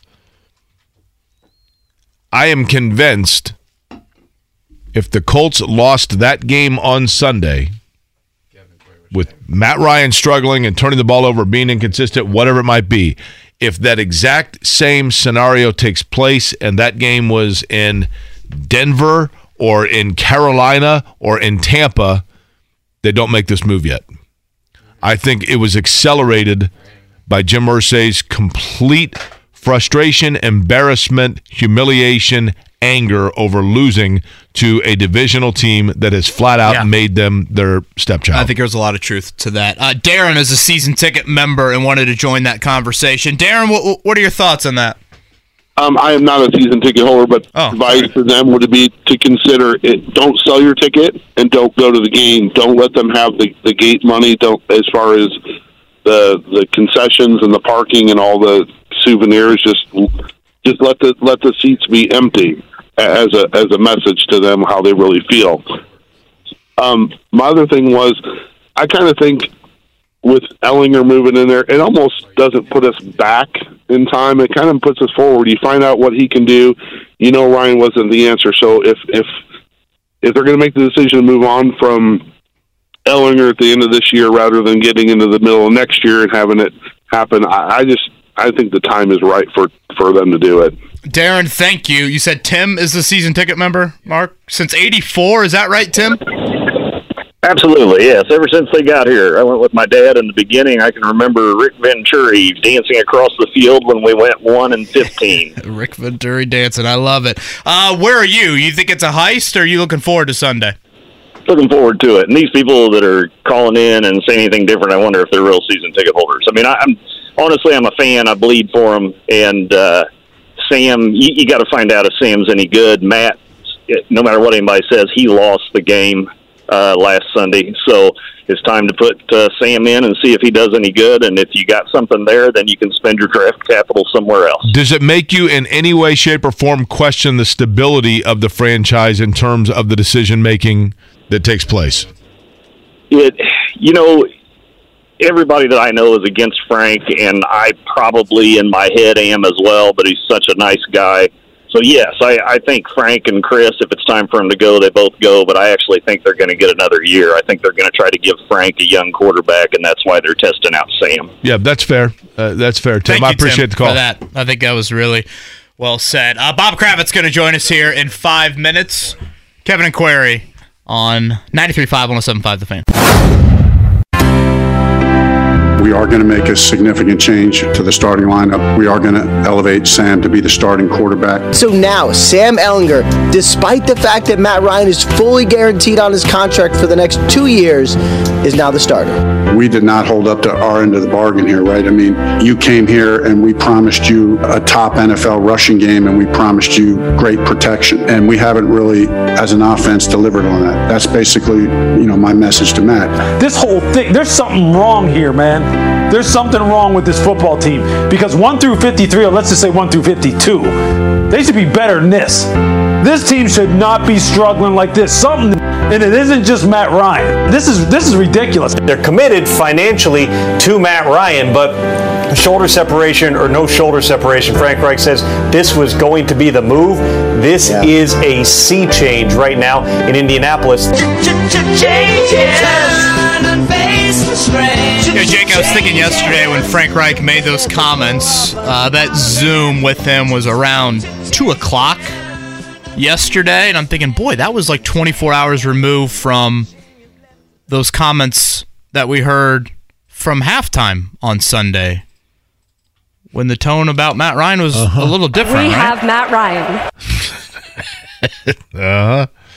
Which I guess they still have him, right? Just now They as do. the third quarterback? Clearly just trying to instill some confidence in Matt Ryan at that point, I guess, but that didn't last long, right? I'm glad I didn't put in a T-shirt order to have made up. We have Matt Ryan. I waited on that one. I'm glad I did. Well, all you have to do is change the V, and then you can have one that just says, I don't want to say VD. We had Matt Ryan. If you bought the T-shirt, we have Matt Ryan. You just get out your duct tape and somehow change it, and then you just have one that says we had Matt Ryan. A lot of people did the duct tape with the Wentz number 2 to now Ryan number 2. That's right. And then you think number 2 might not see the light of day anytime soon for Is Jacoby Brissett number 2? Flush that, are they? Also? No, I think he was 7, wasn't he? 7? Bob Kravitz going to join us in a few minutes. We heard from kind of one side of it with Tim in the previous segment about a season ticket member, intrigued, ready for something different Sunday. I believe Derek is on the reverse of that. Derek, your thoughts on this decision? Oh, good morning, guys. I've tweeted you guys several times. This is my first time calling in. Appreciate it, Derek. No problem. I'm on the other end, but I'm not as upset about what's going on with Matt Ryan now. It's just years and years and years of the quarterback purgatory that we're in now that's upset me. I've been a season ticket holder since 2010. I wasn't even living here when I first started buying the tickets. I was still in Mississippi. We didn't move here to 2012. That's how much I love the Colts. I only had 2 tickets then, but now my family has expanded. We live here now. I have 5 season tickets in the club section. So just the way the team is going, the quarterback carousel, me being in the club section, the tickets are about twice as much as if I moved one section over. So I don't think it's a heist. I don't think they're doing this intentionally. I just don't like the value of my tickets falling because we've been in purgatory all these years. Will you maintain your season tickets? Well, in the club section, you have to sign a contract. Actually, 2020 was supposed to be my last year on my contract, but we didn't. They didn't have any fans go in. But they actually told our contract to the next year, so I had to pay for 2021. And then I received a call from my ticket person, and they kind of massaged me and convinced me if you sign up for another 3-year contract, we'll send you these gifts and that. So I signed up for another 3 years. So when this 3 years is up, I don't plan on renewing. Definitely not the club seats. I would probably move back out of the club where the ticket prices are much cheaper. Interesting. What town in Mississippi, real quick, Derek? Grenada, Mississippi. I heard you went through Oxford. You went to Ole Miss game. I graduated from Ole Miss. I did. Hotty toddy, buddy. Derek, thank you for the call. Thank you for the insight. That's a conversation I think we can get into a little bit more later in the week with that. Bob Kravitz from The Athletic is joining us now on the Payless Liquors hotline. Bob, I'll leave it kind of open-ended. How much Jim Irsay influence on this decision? A whole lot. I mean, when it comes to quarterback decisions, Jim is very involved. I mean, Jim is the reason why Peyton Manning got moved or got cut. Jim is why they drafted Andrew Luck. All these quarterback decisions are largely driven by Jim Irsay. And you can say that he's meddling, and he is meddling, but it is his team, and he wants to be front and center on those big decisions. Bob, when this decision is made and Frank Reich stands there at the microphone and says, listen, we didn't put the right pieces around Matt Ryan. My concern was my Grigson Pagano meter went off where I went, you got a coach here that's kind of pointing the finger at the GM.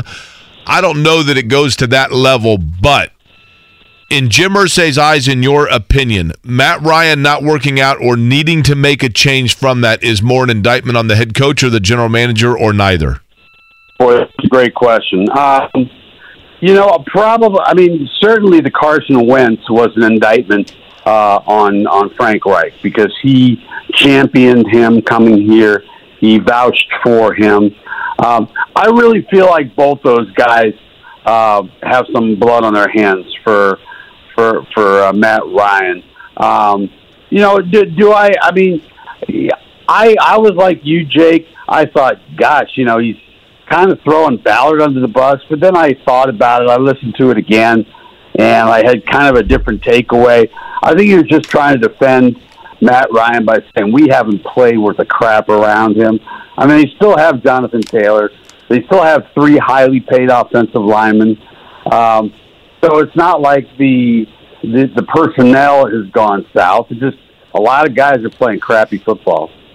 Again, Bob Kravitz with us here on the Payless Liquors hotline. Bob's latest, of course, on the Matt Ryan benching and Sam Ehlinger, the new starter this Sunday. Bob, do you think this is more of Jim Irsay saying we need to have one eye towards the future finally at this position? Or do you think Irsay legitimately thinks Sam Ehlinger, if he doesn't turn the ball over, can be an upgrade right here in 2022? Yeah, I think he's been a big fan of Sam Ehlinger for a while. I mean, I really believe that once they let Wentz go, or traded him, I should say, they were prepared, at least Jim was prepared to move forward with Ehlinger. if they couldn't find somebody else like Matt Ryan. So, I do.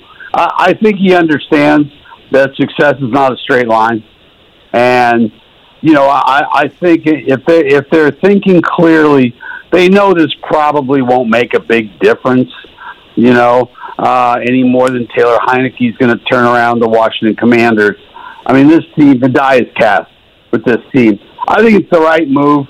I think it brings a little bit of juice to this team that is currently lacking that particular element. So I think it's the right time. I'm kicking myself because I was in Nashville in the press box, and I'm like, I'm going to write, it's time to make a change.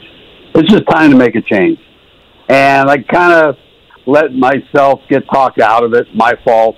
And the next day, here we go, press conference, we're making a change. So, I mean, my instincts were right, but I'm 62. I got to trust my instincts. Hey, Bob, lost your fastball, Bob. Couple of questions that Kevin and I are discussing this morning, and I want your critique or analysis of it, Bob Kravitz of The Athletic, because as I've always said, Bob, I think you're as tied in as anybody that we're going to talk to.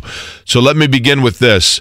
In your opinion, does this move happen this week if the exact same things unfolded this past Sunday, but instead of against the bitter divisional rival that has owned the division and made the Colts their little brother over the last 5 years that Jim Irsay has had to watch take control of the division that he thinks is rightly his?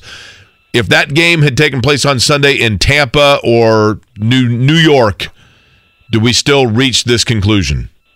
Oh, I'm sure the fact that it was Tennessee again had something to do with it. But look, I mean, he is injured. I mean, this is not a bogus injury. I saw the hit that caused this. He was in a lot of pain during the game, and I saw him in the locker room afterwards. He was having a hard time moving around. So I think the injury just made for a convenient reason. I don't know that losing to Tennessee was necessarily the inspiration for it. It didn't help any. I mean, don't you think he wants his best guys out there to beat Dan Snyder? Well, which leads to this question, Bob.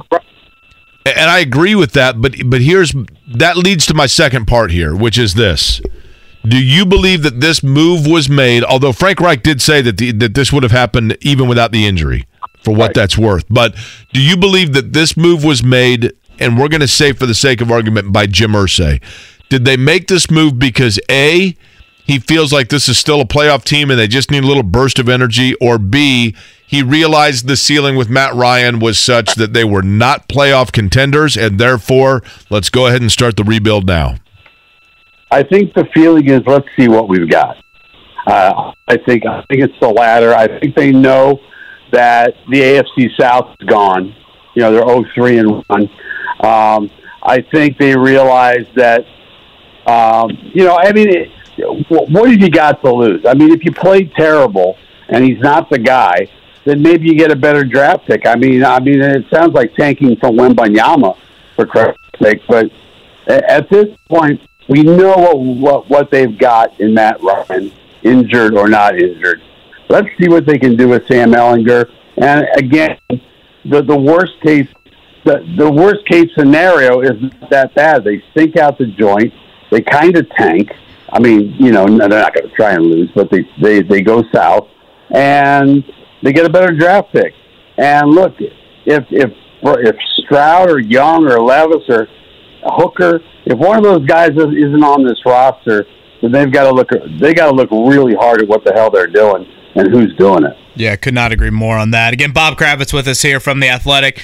Bob, are you surprised at all they didn't kind of hide behind Matt Ryan's injury with this? Like, if they wanted to, they could have been like, Matt Ryan's hurt. We're going to see if he can go this week. If not, it'll be Sam Ehlinger. Hell, they could have put Ryan on IR for a few games. Like, they easily could have gone that path. Are you surprised they didn't?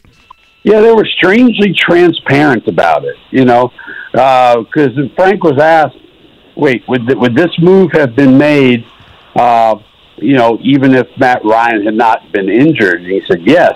And then we asked, well, is this for the rest of the season? Yes.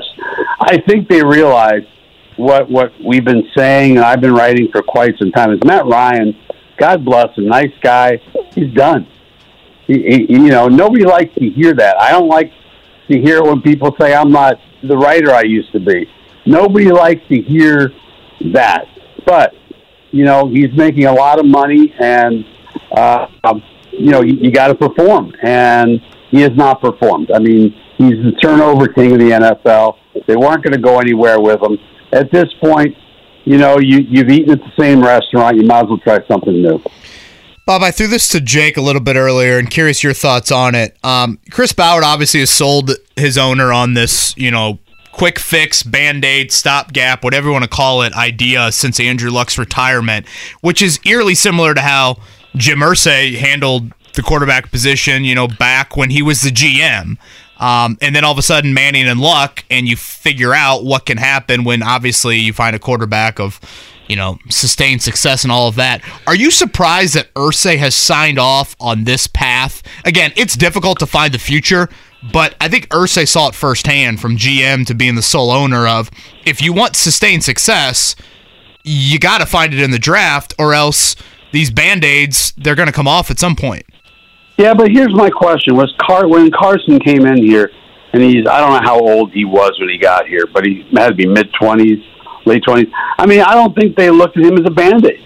I think they looked at him as the future. He was the chosen successor. He was supposed to be a guy who was here for several years. So I don't think, clearly Phillip Rivers was a Band-Aid. Clearly Matt Ryan was a 2-year Band-Aid who's going to last 7 games. But, and I understand it in the sense that they do have a ton of talent, or at least, theoretically. 7 Pro Bowlers, et cetera. Do you want to, that window is open, do you bring in a quarterback who's done it and been there and done it? I think you do. So, but again, I think they looked at Carson Wentz as the future. And I think it's clear to Irsay and everybody else that next year has got to be the big draft. Does Matt Ryan now become, Bob, Kerry Collins?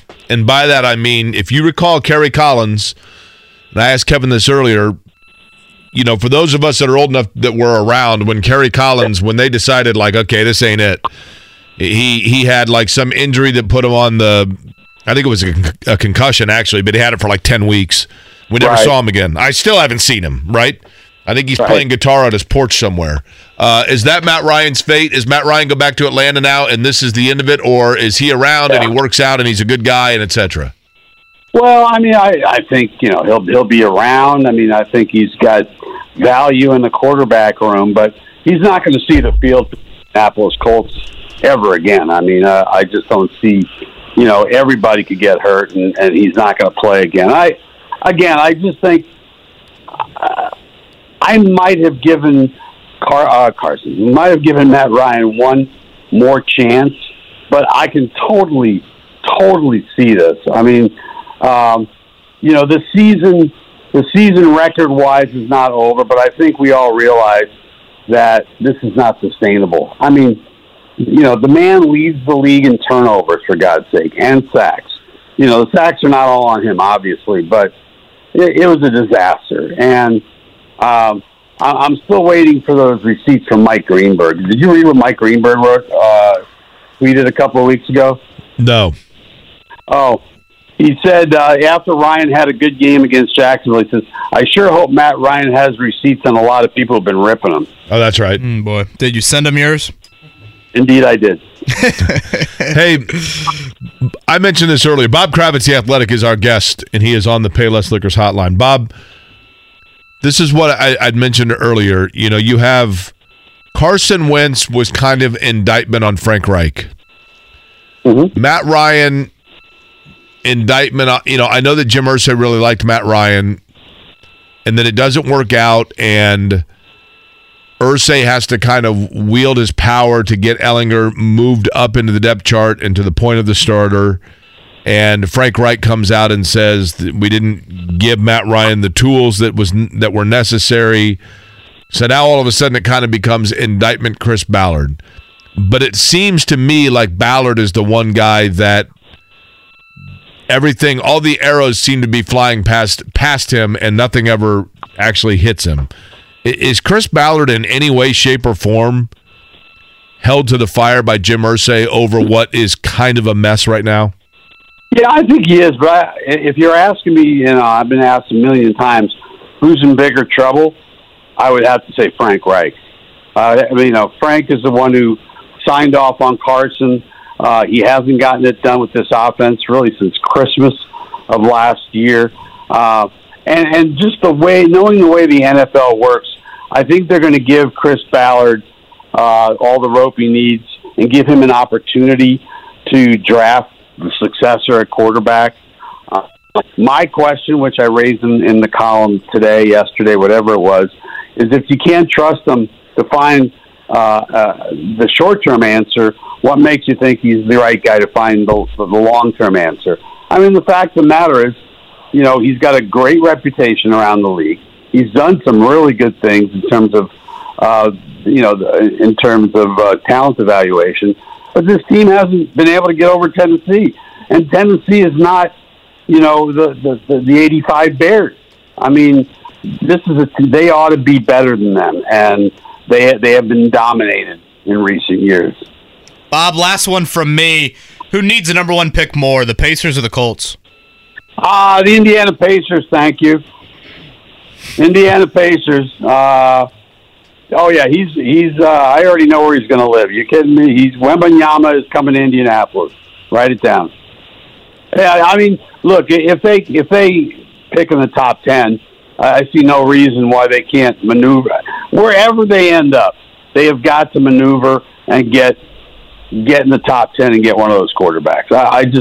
Anything else is utter malpractice and ineptitude. There's no way the Colts this year are. I mean, the biggest lock in the history of locks is that the Colts are going to use their first pick on a quarterback, right? I gotta think so. Unless Slinging Sam goes out there and gets it done, right? Hook 'em. That'd be an amazing story, though. I mean, it's not going to happen. Okay, let's make that clear. I'm rooting for the guy. He is a wonderful guy. He's great to talk to. He's smart. He's got a lot on the ball. But nobody thinks this guy's going to pull a Tom Brady, And no, I mean you've got to go out and enough with the Band-Aids. You've got to go out and get your guy next year. I don't think there's any question about it. Again, Bob's latest, some more detail and thoughts on this situation. Matt Ryan benched before Halloween. Sam Ehlinger, the starter on Sunday. Bob, thank you very much.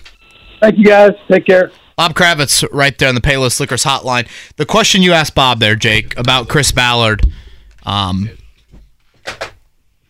Bob pointing out how Ballard, and the Colts obviously have screwed up the short-term approach. This probably will sound like I'm carrying Ballard's water. I do think the long-term evaluation at quarterback is much different than the short-term evaluation at quarterback. I don't think it's that comparable. I think discovering a young college draft prospect and believing in him and thinking there's room to grow and all of that is much different than thinking that your environment in the NFL can take a Band-Aid quarterback and you can find success with that. So just because you've screwed up one, I don't think automatically means you're going to screw up the other. No, I get that, but... And again, Ballard was one of the earliest Patrick Mahomes discoverers of anybody. So that evidence is on the table. I'm going to go back to what I said earlier a couple of times. I understand, and I haven't heard Chris Ballard offer this excuse, so I'm not indicting Chris Ballard on this. I've not heard Chris Ballard say, listen, Andrew Luck retired and it's a surprise. I've never heard that out of Chris Ballard. Maybe he said it, but I've not heard it. But I hear it from fans a lot. Well, Andrew Luck just completely screwed this franchise. Listen, when Andrew Luck walked into that press conference and said, I'm retiring, New England was starting Tom Brady. Miami was starting Josh Rosen. Tennessee was starting Marcus Mariota. The Rams were starting Jared Goff. The Chargers were starting Phillip Rivers. And now they went out and got Ryan Tannehill. They went out and got Justin Herbert. They went out and they got Tua. They went out and got Mac Jones, or, we'll see what happens in New England. But the point being, there's been a lot of turnover at quarterback and a lot of franchises that have found themselves a franchise quarterback since that day, not all of which found them with the draft pick they were originally slotted to have. There's a guy out there that you feel like you have a need at quarterback and you need to get him, you go get him. I think the other thing working for the Colts, in the Colts' favor for that, is there's a lot of parity going on in the NFL. There's not a lot of bad teams. Like, there's a lot of teams with similar records. Or there's not a lot of good teams. Right, but there's not a lot of teams that are completely like, whoa, they stink. The Seahawks are way better than people thought. Yeah, that's a good point. There's other teams that you thought were going to be top 5 picks, and the Colts are going to start tanking and getting wins. You might be racking up that draft stock all of a sudden. I certainly hear you, Mark, but when you look at the top 5 right now, I see 3 teams that will go quarterback, quarterback, quarterback, and that's Texans, Panthers, Lions. Yeah, so you see that, but they've also, Seattle, you'd have to put in that mix too, although they're winning. But right now they're not in the top 5. Right. I hear you out, Mark, but if the Colts are 8th or 9th, you got to find a trade partner to get up there, and that to me is more the question, because why would Carolina, Detroit, or Houston trade out of that pick? To Mark's point, there are 2 franchises that at the beginning of the year seemingly were slam dunks in the quarterback marathon, or the quarterback derby, if you will, that may now start to rethink that in Seattle and the Giants. Seattle, I would think, still is, Geno Smith has played really well, but he's not a spring chicken. I don't think Daniel Jones is the answer, but the Giants have such a lead already that they're going to have to really the Giants fall off may be face thinking, of the earth. hey, you know what? Like, we can, if we have some pieces around them that they can win with him, though. And yeah, there are teams like the Broncos. They're committed to Russell Wilson. They're not drafting a quarterback. I hear you. The Texans, the Saints, the Steelers. They just drafted Kenny Pickett. You think they're going to see what they do? So there are teams that the Colts are going to be vying with for quarterbacks. But I don't think, especially if the Colts are pulling the plug this early, you might start racking up losses, and you might be sitting in the catbird seat when it comes to the number 1 pick. You know the funny thing? We're sitting here in Indianapolis talking about the Colts trying to make moves away from Matt Ryan. And what we forget that Kevin, I think, mentioned earlier, the 2 guys that were initially discussed that led to, and the Colts missed out on, or simply there was discussion about them coming here that forced Indianapolis to end up with Matt Ryan, were Russell Wilson and Aaron Rodgers. If Russell Wilson and Aaron Rodgers are here, we might be having the exact same conversation. Packers suck. Rodgers maybe not as much, but Russell Wilson's been awful. Denver's got the morning radio show in Denver. Did we look that up? Is it Ricky and Rocky? Is that what it is in Denver? Something like that. Mountain Talk. Those Ricky guys, and Rory. Those guys have to be having the same conversation right now, right? They got to be like, what did you back up the truck for Russell Wilson for? Oh. That's the thing. At least the Colts got away from that one. That would be an absolute disaster. This goes back to the Frank Reich comment yesterday and the lack of support. Matthew text me this. Colts may not have known about Andrew Luck's retirement. They damn sure knew about Anthony Costanza's retirement with enough time to plan accordingly. What's their response to that issue?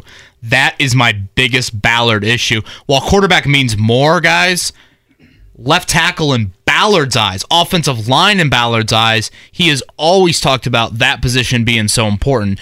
And yet with Anthony Costanzo making it abundantly clear that he was flirting with retirement long before he actually hung it up, you not solving that answer. So many people go back to 2020 with Phillip Rivers.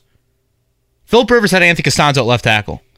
A huge, huge reason why you were able to stable that offensive line, give Rivers the time that he needed to operate as a statue. No left tackle answer for the umpteenth year in a row, and now the lack of support has contributed to Matt Ryan being benched here before November. We let him down. That's what Frank Reich said. Pop quiz in 5 minutes. Quick morning check down. The Morning Checkdown, brought to you by Ball State Basketball. Get your tickets at ballstatesports.com on 93.5 and 107.5 The Fan. Watch this. Mark told me to speed through it. You ready? Last night, Philadelphia, James Harden had 29. Joel Embiid had 26. That overcomes 19 from Tyrese Halliburton to go with 10 assists. Sixers over the Pacers, 120-106. Other winners in the NBA, Raptors, Knicks, Bulls, Rockets, Memphis, San Antonio, and Portland. That was really good. I don't know if I can follow that up. Pick up the pace, Kev. Monday Come Night on. Football last night. Mark, hell? Congrats to your Bears. They go up 10-0. Okay, you can say that part a little 14 slower. straight, and then 23 in a row. So, Mark, 30 was it 33? Is that the final? 33-14. 33's got to be the most points they've scored in quite a while. By far, yeah. Matt Eberflus's second half defense. Come on, Mark. Having Pick get up up the double-digit points in the second half all season. We don't have time for your Bears Justin analysis. Fields, more than 80 yards rushing. The Bears get a win on Monday Night Football. That's probably it, right? Colts That's the it. day off. They've got practice starting tomorrow. We'll hear from Sam Ehlinger tomorrow. Pop quiz right now, though. 317-239-1070. Give us a call. Jiffy Lube Oil Change up for grabs. All right, it's time for the pop quiz here. I feel like we got to go with number 4, right? I mean, that's a good call, I'd say. Oh, boy. Sam Ehlinger will be rocking number 4 under center this Sunday. Have you guys seen the Sam Ehlinger "We're Back" Texas clip? It's kind of one of the more iconic I saw Matthew McConaughey tweeted Sam to him. Ehlinger college moments. I feel like that and bringing Texas back in the Red River Shootout. Jake probably hated Gus Johnson's call on that one, but Gus Johnson was quite the fan of Sam Ehlinger bringing Texas back in that game. If there was a Gus Johnson Spiro Ditas combo, would that just like both of your heads would explode? Yeah, I said this about Ehlinger in training camp. I know it sounds weird to say watching him at Grand Park, but when you watch him operate and he gets going, there is just like this easy to root for. Like I can see why he's so absolutely. beloved. Totally. In the state of Texas. I'm curious if we feel that on Sunday. I feel like Sam Ehlinger is to Texas football what A.J. Moye is to Indiana basketball. Just like this guy that's a little undersized, but he maybe. just, What about Coverdale? Maybe a little better player. Ooh, I think Moye was a better player than Coverdale. Really? Yeah. Coverdale was a good player. But Moye, I guess I think Coverdale's the point guard. A little bit more Coverdale's of a scorer. fiery. You're Moye's right. a little bit more of a role guy. Is Sam Ehlinger from Texas? Yes. So yeah, he went So then, to Westlake, the Power. Him and Nick Foles. That's funny. I think Westlake is the name of A.J. Moye's high school in Georgia. Really? Yeah. What are the odds? Same high school as Nick Foles for Sam Ehlinger. Really? How about that? The Colts had 2 situations on their roster this year where one guy beat out the other, and they were from the same high school. Nick Cross and Rodney McLeod from DeMatha, and Nick Foles and Sam Ehlinger from Westlake. Put a banner up. Raise it. All right, Mark Dykton, let's go with number 4. Who we got? We've got Carl. Carl! Hey, hello. What's up, Carl? Not much. Just driving up north here. Now, where is up north? I got to go all over. I'm going into Lafayette, great city of Lafayette, then headed up to the region and work my way across the northern part of the state. Now, we ask that you please drive carefully. Always. 10 and 2, buddy. 10 and There you 2. go. That's what I like to hear. All right. Carl, you happy about Sam Ehlinger? Yeah. I mean, I'm not really a Colts fan because I root for him because I moved in the area. So I think it'd be exciting. So for the casual fan like myself, I think they'll tune into the Colts a little bit on Sunday. Carl, where did you grow up? You said you moved to the Indy area. You moved from where? I grew up in southern Illinois, a little town called Flora, south of Effingham. Is that Westlake High School? No, but I was just down in Texas last week, and there's a big game, Thursday night game on ESPN, and went by a couple of stadiums, went by the largest stadium there in Texas. Pretty interesting. $30 million, believe it or not. Yeah, I believe it's different down there. It's different. Yeah, 35. Yeah. It's fun. All right, Carl, good luck. All right, Carl, I will lead you off here. Carl, now let me tell you something, Carl. If you miss this one, then you are not only permanently banned from calling in the show, you might be banned from listening to the show. Whoa, Jake, we don't have enough listeners to do that. Oh, wow. Carl, do not listen to what he just Where did said. Sam Ehlinger play his college football? Was it Baylor, Texas, Texas A&M, or Texas Tech? UT, hook 'em horn. Yeah, see? The views of Jay Query are not expressed by Kevin and Mark. Thank you. I appreciate that. He's on vacation later this week, Carl, so we'll be very grateful for that. Carl, the Astros and Phillies open the World Series Friday night in Houston. Which team has won the most World Series championships? Oh, man. It's 2-1, if that helps at all. Yeah. I know Philly, Steve. I'll go. I know. Let's go with Philly. All right. I was in Houston. Question number 3. Confidence, Carl. Question number 3. The Chiefs' win over the 49ers on Sunday gave Patrick Mahomes 55 wins over his first 70 career starts. That's the second most by a quarterback in his first 70 starts in NFL history. Name the only quarterback to get more wins in his first 70 starts. Was it Tom Brady, Ken Stabler, Dan Marino, or Otto Graham? Let's go with. I thought you were going to say Tom Sneva there. I'll go with Marino. I know he started out and had that early Super Bowl, so some wins. So good logic. All right, Carl, number 4. Joe Burrow passed for 481 with 3 TDs and a rushing TD in the Bengals win over the Falcons on Sunday. He's just the third QB in NFL history with at least 475 yards, 3 touchdown passes, and a TD run in the same game. The first was Hall of Fame QB Norm Van Brocklin in 1951. Who was the other? Was it Cordell Stewart, Nick Foles, Billy Bleepin Volek, or Matt Flynn? Oh my! What a collection of individuals. It got Mark choked up there. Started to cry. Let's see. So, could you repeat the names real quick? So, the touchdown 480, 1 rushing. I'll believe it or not go with Flash Cordell Stewart.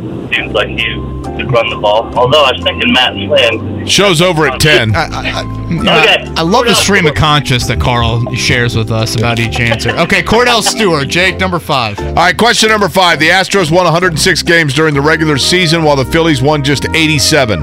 That 19-win difference is the second largest between World Series opponents in Major League history. The team with the largest advantage in wins wound up losing the World Series in 1906. They, by the way, won the World Series and broke a huge, long curse a couple of years ago. Are we talking about the 06 Cubs, the 54 Cleveland Indians, the 69 Baltimore Orioles, or the 2003 New York Yankees? I'll go 06 Cubs. Okay. All right, let's see how Carl did. Sam Ellinger, indeed, UT. Yes! Philadelphia Phillies, correct for question number 2. That is correct. It was a good start, but the only quarterback to get more wins in his first 70 starts than Patrick Mahomes. He went with Dan Marino. Jake, the correct answer? It was Lawrence Taylor's favorite quarterback, Otto Graham. Billy Volek and the 06 Cubs were correct. You don't get to come back tomorrow. You don't even get a lousy copy of our Please home listen. game. You're a complete loser. We have Matt Ryan. Well, it was fun while it lasted. Combined 2 into 1, right? Double dip. You know, Matt Ryan, he does this weekly WTHR interview. I was wondering what's going to happen with that, right? That's still getting the exclusive, I think, right? Right. We got the exclusive with the third-string Colts quarterback. Here we are. It's pretty big the first time around, though, right? Very big the first time around. Matt, how was grabbing Sam Ellinger's lunch today? That's good. Okay. Do you think there's got to be an element of, like, Matt Ryan, probably his wife, being like, what? Oh. Yeah, like, I mean, we just got blindsided. Now, again, I think the Colts had some merit to certainly do what they did, but like you got to think Matt Ryan was blindsided, right? Maybe he's like Arthur Blank never did this. Have you seen the line play? That wouldn't be the first time. Never did this in land. And to that point, Jake, and I mentioned it on yesterday's show, obviously before the news broke, he was favoring stuff these last few weeks. And he come up, he kind of slowly moved to the bench. I felt like there was some lack of velocity. Started to see a little more of it. There were a couple of passes lately. You're like, oh, was that into the ground? Well, and some of those balls, it's like, oh, it finally got to Paris Campbell. Yeah. And you're just like, man, again, I brought up Noodle Arm yesterday. And yeah. All right. Any more thoughts on Matt Ryan, Sam Ellinger? We'll take your calls to round things out. We'll do it one final time here. Kevin and Query on the We have Matt Ryan. 13 minutes before the hour of 10 o'clock on a Tuesday. Good morning to you. Jake Query along with Kevin Bowen. Mark Dykton here as well. Scotty Johnston hanging out in studio for the 10 or so minutes per day that he has human interaction before he goes back down to the fourth floor. And you sent him away because he had to make a correction on a quiz. Like, get out! It's like, let him have yard time. What are you I don't doing? think Scotty took that as condescendingly, right? I say that as a compliment because he works like he does all of the things down there in the lab that make it possible for us to be on the air. Without him, we're not functioning. That is absolutely 110% correct. I've been talking a lot about the Colts quarterbacking situation and the future of the Colts, what it means. Jonathan joins us at 239-1070. Hi, Jonathan. Good morning to you. Thank you. Good morning to you as well. I just wanted to point out that you were discussing earlier about the draft position the Colts might fall in, and I don't want to get too depressing about, what's way off in the future, but there are great quarterbacks in college with bad teams, and sometimes they end up better in the pros, and they just fall a little bit. So if we're like in the middle of the pack in the first round, a couple of names that stand out are Anthony Richardson, who's stuck on Florida, and Tanner McKee. Those are really impressive guys. He's with Stanford, so yeah, they stink and they beat Notre Dame. Yeah, sorry about that, Kevin. Thank you, Jonathan. But you sounded genuine in saying that. I think it's a great point you bring up. I mean, because the reality is, yes, the Colts are likely going to be a middle of the pack drafting team. I don't know. Maybe they climb a little bit higher. I think if the draft was today, I want to say they're like 17th right now, Jake. And I also think it's fair to point out that, yes, there are quarterback-needy teams right now in the top 5. But, Jake, Justin Herbert, Patrick Mahomes, Josh Allen, Lamar Jackson, arguably the 4 best quarterbacks in the AFC, none of them taken first in their respective drafts. Allen was 3rd. Herbert was 3rd. Lamar Jackson, I think, was 4th or 5th. So, well, I mean, there's if you go to evidence to point towards of, yes, they're all in the first round, which is important, but among the veteran elites quarterbacks, who would you say are the tops? I mean, yeah, Rodgers, over the Brady, course of their Stafford. career. I mean, Stafford was number 1 overall. Rodgers was 26th. Brady was a 6th rounder. Brady was a 6th rounder. I was kidding a little bit there. As I said, Ellinger, his biggest curse was being drafted in the same round as Brady. Right? God, I feel bad for him. If he was a 5th rounder or an 8th rounder, nobody'd make the comparison. But I do think this about Ellinger and Jake. I want to stress what will happen to Sam Ellinger on Sunday is going to be a giant leap. But I also think if you were to ask somebody, what's the closest thing to college football at the high school level? Sam Ellinger experienced that at Westlake High School in the state of Texas. That's the closest thing you're going to get to college football at a high school level. What's the closest thing you're going to get to NFL pressure for a quarterback at the collegiate level? Yeah, that's fair. I'd say a 4-year starter at the University of Texas is up on that list. Right. So this is not a guy that is coming from 6,000 fans watching him at some Division II school, but yet he ran 4.3 and he threw a football 70 yards in a combine drill. So there's just some unbelievable traits. From a environment atmosphere standpoint, I'd be surprised if we see a ton of deer in headlights look. Again, I know it's a huge jump still, but if you're looking for encouragement, I think some of that is Has anybody ever really seen what a deer's eyes look like in headlights? Because by the time you see, I know they freeze, but aren't you swerving? Like, are you really taking a look? That means you're headed towards the deer. What time's with the your flight headlights on to Spain? Wouldn't that be? I mean, quite frankly, wouldn't you? You don't have time to really analyze what it looks like, right? Mark, I forgot to share this with you yesterday. Jake called me twice in about 90 minutes yesterday. That's right. Show prep. Startling, to say the least. The first call he admitted was he just needed a break from studying. That is correct. He really didn't want to chat. He just wanted a break from studying. Right. And then the second call, he was frazzled. He needs a ride to work tomorrow. Yeah. Has he heard of Uber? Are you debating picking him up? You're like, I'll be there in 5 minutes. It's a short walk to the red line, is it It's not? a short walk to your house also, which is why I asked. Why don't you should bang on his door. Yeah, I don't even know where he lives. I just know his street. And I'm like, wait a minute. That's one over from mine. Maddie, can Kevin come out to play? You want me to ask Got you, Mark? stickball here. Uncle Jake's here to change Max's diaper. You guys want to play cops and robbers? By the way, while we're off the rails here, I want to get Darren on because he has a conspiracy theory. Oh, boy. It's InfoWars on line 4. Hi, Darren. It's David, but that's okay. Oh, sorry.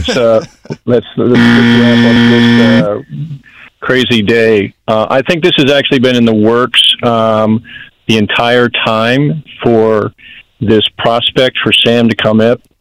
Remember, they kept him as a third stringer. Where's Nick Foles? He sort of disappeared off the radar. They brought him up into the second stringer, last week, the week before. They've been designing plays for him. You mentioned just a little bit ago, Kevin, about you've been seeing some different things in Matt's body with his arm and his legs.